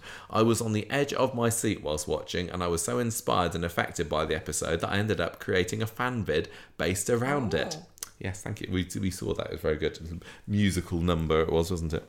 Yeah. While I do agree that there may be too many issue stories all at once, the Consent and Paul's MND stories have both shown glimpses of greatness. After all, when Corrie is good, it is really good. Plus, when it's bad, it's horrid. Plus, I can understand the people who may be concerned with the acid attack episode airing pre-Watershed, but I can say that I've learned more about what to do in the awful event of this happening to someone than I ever would have done if the story didn't exist. The fact that it's pre-Watershed is helping more people to talk about it. It may be awful, but it sadly does happen, and at least people can know how to prevent the damage from being too bad if it ever does occur. Anyway, I've rambled on for way too long, so I'll finish this off by thanking you guys for the brilliant podcast. Thank you. Lovely. You're making my office work day go a lot faster. I've finally joined the Patreon, so I've got all those bonus episodes to work through, and I've gone back to the beginning of the podcast to relive the old storylines again. Oh, it always makes you cringe when people say that. Well, I'm glad you're enjoying it. Thank you very much for listening. She didn't say that. She didn't say she's enjoying the old podcasts. Yeah, we just infer that, I'm sure. Well, thank you for your very much, opinion about the dream sequence.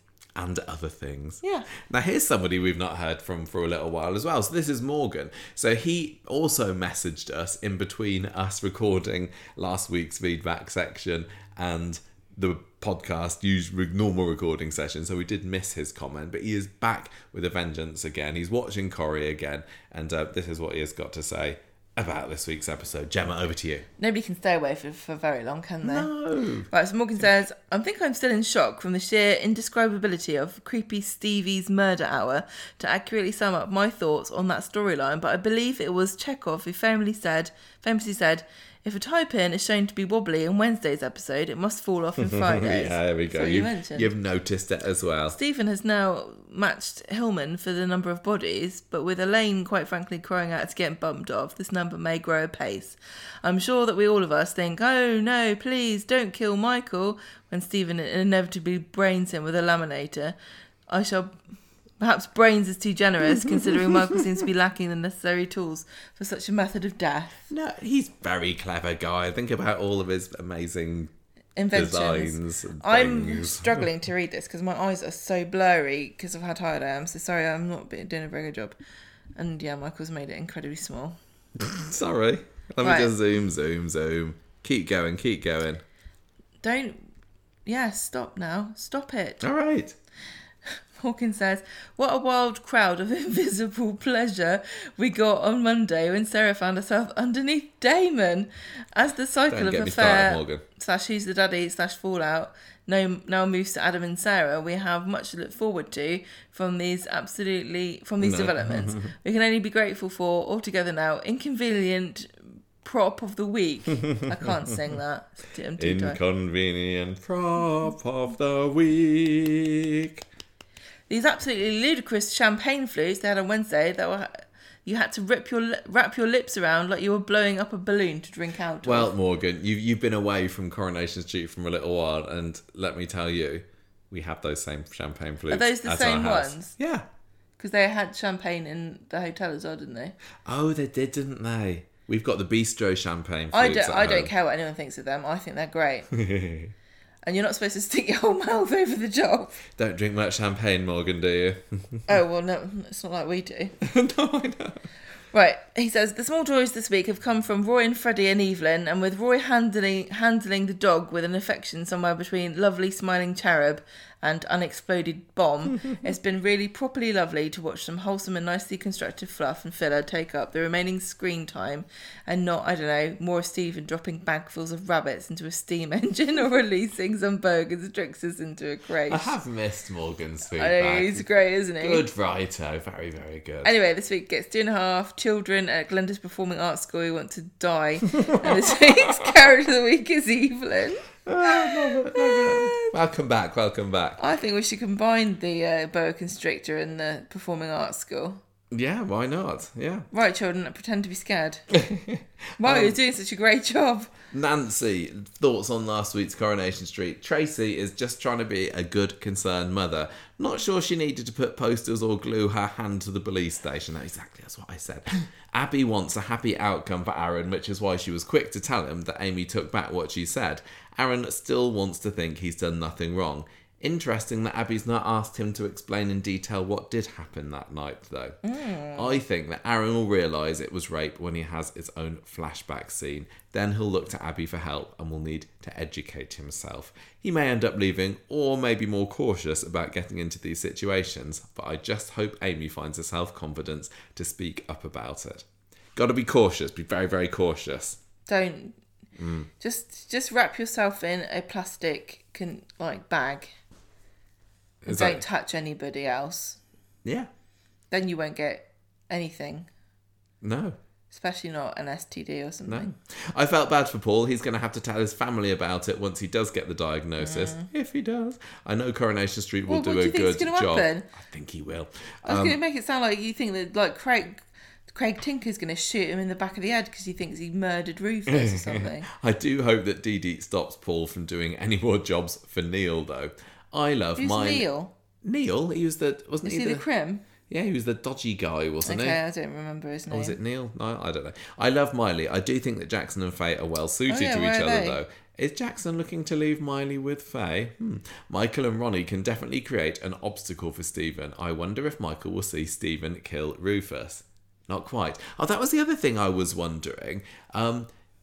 With the flashy pad that Rufus had there today, any CCTV? I thought you were talking about like a really cool... mouse mat. No, like a period. Like, hey, ladies, you can play tennis in your white clothes, but have you ever tried a flashing pad? Yeah, horrible. You're talking about pads and poo on paper. Yeah, honestly. Poo on a bit of paper and fold it in half. Lowering the tone of our high-class podcast, Gemma.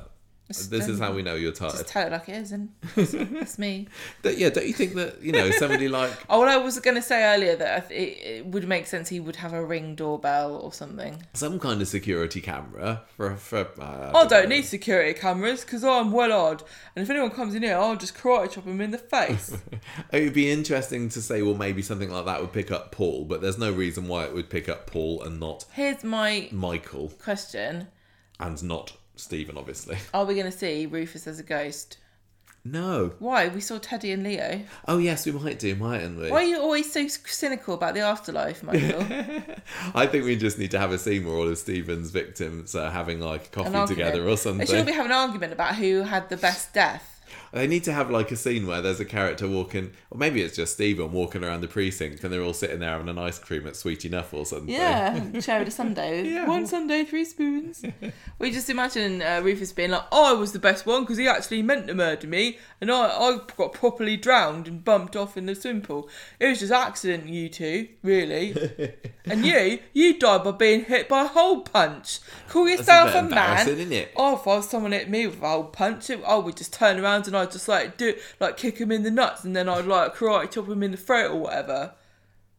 Nice. Rubbish. Get on that script into Gemma. Nancy gave last week's episode 3.5 bog standard bonuses out of 5, like I said earlier, and her character of the week was Paul. Well, I said I would write the scripts, but I'm only doing it if I can do the voices, and they said the actors don't like it when somebody does the voices. Speaking of doing voice, would you like me to do your voice and read this last email? I know it's your turn, but you're a little bit on the I'm finding it very difficult to read things. I'll read Rebecca's email out. It's the last one. You have a little snooze there. Oh, I'm not going to snooze. I'm listening.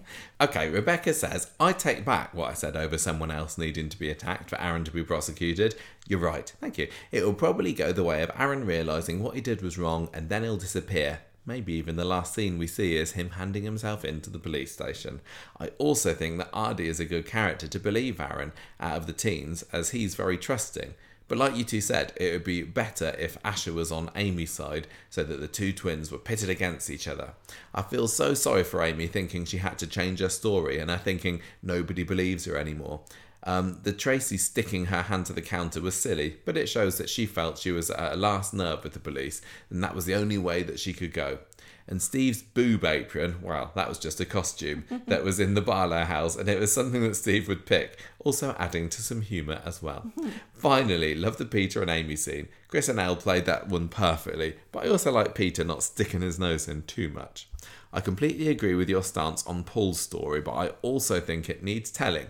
Especially as all I knew about motor neurone disease was that it was the one that rugby players got. And I'm not 100% sure about that, so I'm happy to learn more about it. Is this a disease that rugby players get?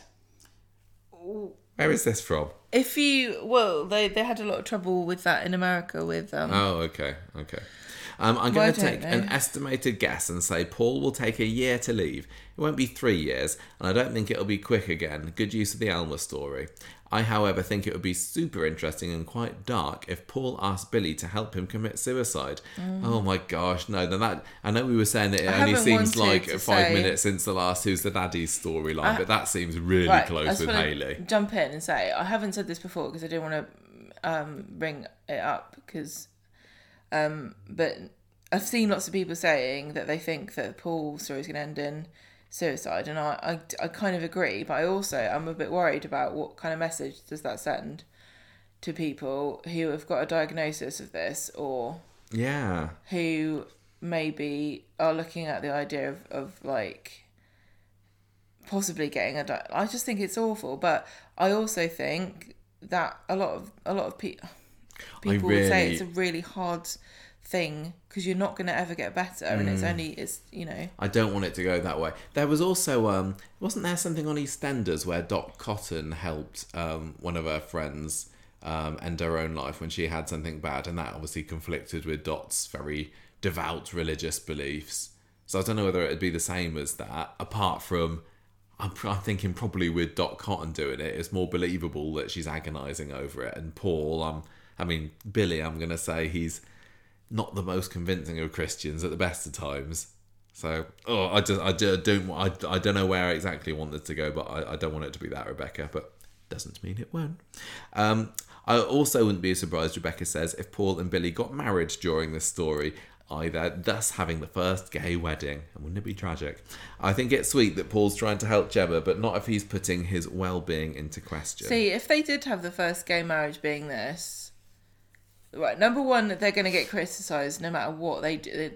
They've missed the boat for, oh, yay, progressive. Isn't it great? Corrie's doing a gay wedding. They've missed the boat by so many years now. The thing is, when Corrie does do its first gay wedding, you know they're going to be trumpeting it, aren't they? Like when the Baileys came in. But it feels like it would be a big mistake, and it would only serve to highlight the fact they haven't had one yet. And then if they were to have Paul and Billy get married, they're going to have to deal with the bury your gays argument again. Yeah. And I just think that would be a big mistake. But then they can't write the story for Twitter, can they? I think that even if Corrie isn't the one saying, look at us, we're doing our first gay wedding, somebody will get hold of that. We'll be saying it, won't we? So it's... maybe that they just got to bite the bullet. They have. Faye and Jackson are going to end up together. There we go. I've said it. I also think that Jackson might ask Faye to go back to Canada with him and Miley. Did feel sorry for Craig getting mixed up, but they're still sports after all, so I thought Miley would have been a little bit more grateful to Craig. And Beth was only trying to help as well, in her own Beth way. Speaking of Canada, I felt sorry for Michael this week, especially when Stephen was shouting at him. I wouldn't mind, however, if Stephen killed Uncle Ronnie. Uncle battle. Yeah, the battle of the uncles. I also like the mansion of Gabrielle again. Mansion, thank you. Not the mansion of Gabrielle. We did see one mansion this week. She's renting it out to Rufus. Well, yeah, it's free now, isn't it? Maybe Gabrielle can move into it. The mention of Gabrielle again, and Elaine thinking that Stephen is being cohesively controlled by her. Coercively. But yes, again, watch your back, Michael. Sarah is going to be definitely sleeping with Damon. She just can't help herself. True, it happened. I don't think he's changed, but Sarah will think he has, resulting in them sleeping together. I'm relieved that Nick and Leanne seem to be back on the right track, although I wish we would have seen the Easter egg hunt. That would have been super cute. Also, I love Shona mentioning that Gail has gone to visit Joe's grave. That was really funny. I also agree, Gemma. I don't think Estelle is to be trusted, although I did really enjoy Ruthie and Jodie's performance. I think this will just be a few weeks' story, but I'd happy to see Ruthie and Corrie again. I also enjoyed seeing George and Todd back again as well, especially as we haven't for a while. Finally, sad that Bill has died. Oh, Bill Webster. He's moved. He did get a kind of nod this week, didn't he? Because didn't Debbie was like, oh yeah, my dad used to travel all over Europe, but I'm so glad that we got some chance to stay with him. Anyway, moving on. So I'm not happy with it, not happy. Anyway, I'm happy with the tribute Rebecca says that we got. Gemma said, some people have got less than what Bill got. And yes, Debbie's morning outfit I loved, and I also loved the little scene with Debbie and Abby. Character of the week is Paul. Peter Ash is doing a fantastic job, although Amy was a very close second. I will give this week 3.5 cheating cow flower arrangements out of 5. I was like, what's a cow flower? Thank you very much, Rebecca. And we've got one final email from Jonathan. Gemma, you up for reading this one? This one is, prepare yourselves, because this one is a sad one, but it's one of these ones we get through where a story turns out to have a lot more personal impact on people. And when we watch these stories, it always was really touching that we hear people discuss the things that we're watching on telly, but they've gone through them in real life. So Jonathan says, you wondered aloud on this week's podcast whether there was anyone in the Conversation Street family who would be personally touched by Paul's motor neurone disease storyline, and the answer here is a very definite yes. My father was diagnosed with the disease in the week of his 70th birthday back in 2016, several months after he noticed he was occasionally losing his footing when walking, and he died just 7 months later. Wow. While seeing the storyline on screen has already obviously brought back some sad memories, and I'm expecting Paul's decline to be heartbreaking to watch, I do welcome the decision to highlight M&D on the programme. It will raise awareness of the disease and its devastating impact, and hopefully indirectly help the Motor Neurone Disease Association and others raising funds to work on research into the disease, which we hope might one day result in a cure. You said that Stephen Hawking was the only MND sufferer of whom you had been aware, but he was a very atypical sufferer in that he was diagnosed aged 21 and given a couple of years to live, but in fact lived for another 55 years. For most of those given an MND diagnosis, it really is a pretty short life sentence. I'm glad that Jonathan wrote in about this, because I didn't make that clear, but he is incredibly remarkable, even if that was the only thing he'd done in his life. So Jonathan says, I know Peter Ash, the scriptwriters and the production team are working with the Motor Neurone Disease Association and others to ensure the most realistic portrayal possible. Having followed my dad's decline, generally seeing him a couple of times a week during that time, there really was a palpable sense each week of seeing how the disease had progressed, discovering which tasks or everyday actions he could no longer do for himself. How long before Paul has to give up driving, putting an end to his newfound hustle, aiding insurance scams? How long before they'll need to fit a stair lift to enable him to reach his and Billy's first floor flat? Is it even wheelchair friendly? I've got a feeling, and I don't think I'm mixing up flats here, that flat might already have one, because didn't Izzy was in a flat, but I didn't think it was that one. I can't remember. I might be getting them jumbled with one round the corner. It could have been that one. But anyway, so possibly is already there, but maybe has been forgotten about. Aside from the physical decline, it might well affect Paul's mental health. Being told you have a short time to live with a degenerative condition is difficult, although I dare say it affects different people in different ways. I love that Paul was thinking about Gemma's wedding and making it happen and being part of it. When my dad was diagnosed, I asked him if he had a bucket list of things he wanted to do so we could help him make the most of his short time he had left. But sadly, he just seemed to think, what's the point? And dealing with depression became an additional burden. If Paul can channel a bit of positivity amidst the gloomy prospects, I hope it might encourage others faced with this situation to want to make the most of every day that you've got. I see that Peter is doing the Great Manchester Run next month in aid of the Motor Neurone Disease Association. I hope you'll use the good offices of the Conversation Street social media pages to spread the word and encourage people to sponsor him if they can. Well, there we go. Which we will do. Oh, yes. I think we'll have to sponsor him as well, and I'm also fairly sure that when it comes to December's Patreon, that could well be where the money is heading for sure. Yeah, so I'm really sorry that you have a personal experience with this storyline. And it just does... And I know I've been kind of saying, oh, what a smug do-gooder he's being, but I totally get what you're saying as well about maybe being positive might encourage other sufferers to find a bit of positivity too. Yeah, I mean, apart from that though, the psychological... Think about the fact that as long as he's doing something to help Gemma or trying to make a positive change in the world, he's not thinking about... what he's got. Yeah, what's coming at him. It's just awful. I'm so sorry this happened to your family, Jonathan. Yeah, and 7 months as well. And that does seem like, I don't want this storyline to go any longer than that, but I kind of... Michael. Well, no, I'm just saying it's good. It's sad stuff, isn't it? But see, this is what Jonathan was saying here. I didn't realise that it could be that quick. About depression and sort of feeling very... I can't see how you would be any... it would take an incredible amount of willpower to turn this into anything positive. But, like Jonathan says, perhaps that could be something that would... if at the end of his life, Paul can say, at least I got to see you get married, and then we all cry. I mean, and this is why I was saying...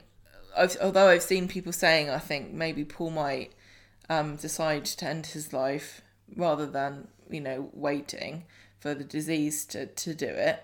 I think that would be such a hard negative message to send to people who are already really struggling.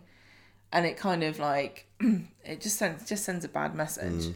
Like, oh, why would I don't want to be a burden. I might as well do what Paul did. I just don't... I add in that on top. I can see why people think that it makes sense from a narrative perspective, and also from the point of view of how can we actually depict the physicality of Paul going through this process, which would leave him, emaciated Paralysed and looking very physically different than he does now. To bypass all of that difficulty. But I just don't think I think it would be a bad idea. And Coronation Street has got an opportunity here to do something different. Well, they managed to make Hayley look like she was physically declining slightly, didn't they? I know they didn't, she didn't go full term with with her illness, and she chose to end her life early. It's not called going full term. No, I know. I was thinking that's not the right way of saying it. That's having a baby, isn't it? I'm going to have a miscarriage on this disease. I'm just going to stop now. You know what I mean. I am also quite tired. Yeah. I think Corrie will do a good job with this story, and I think that when the wedding happens, it's going to be Who knows? Maybe they'll have a lovely wedding, and then he'll worry about his diagnosis, but then it was all for nothing because Stephen pushes him in a pool. Maybe. And then we'll all go, oh, that was a nice ending. But at least it saved him some of the heartache they would have had to go through. Right. I think we're done. I think that's sorry it. that was a downer to end on. But we have patron to say thank you to. Courtney, thank you. Thanks for joining us this thanks week, for joining our Lovely Corrie stuff. Nation.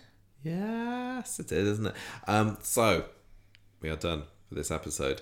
I will... conversationstreet@gmail.com is our email address. Yes, indeed. Our website is conversationstreet.podbean.com. My eyes have gone blurry. I'll read this, it's fine. Give us an iTunes review. Review us on Spotify. Review us on Google Podcast. Review us in different places. We might not be able to find them. About our competition for a water bottle on our social media. And to that, you've only got a couple of days. And also, don't forget that we're doing our YouTube shorts, and we've got a new one up.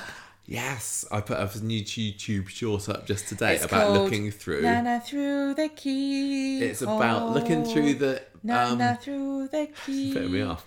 Looking through the letterboxes on the Coronation Street tour, you get a little video of what you see if you try and look inside all of the ones on the terrace side of the street. It's quite fun. And it's only a minute long. And we challenge you to do the same on the other side. We're on Facebook, we're on YouTube, we're on Patreon, we're on Twitter, we're everywhere. We're not though. We're not on Snapchat or TikTok. We were talking on the journey up to London today about what we should do about this Mastodon thing, because that's been going for a little while.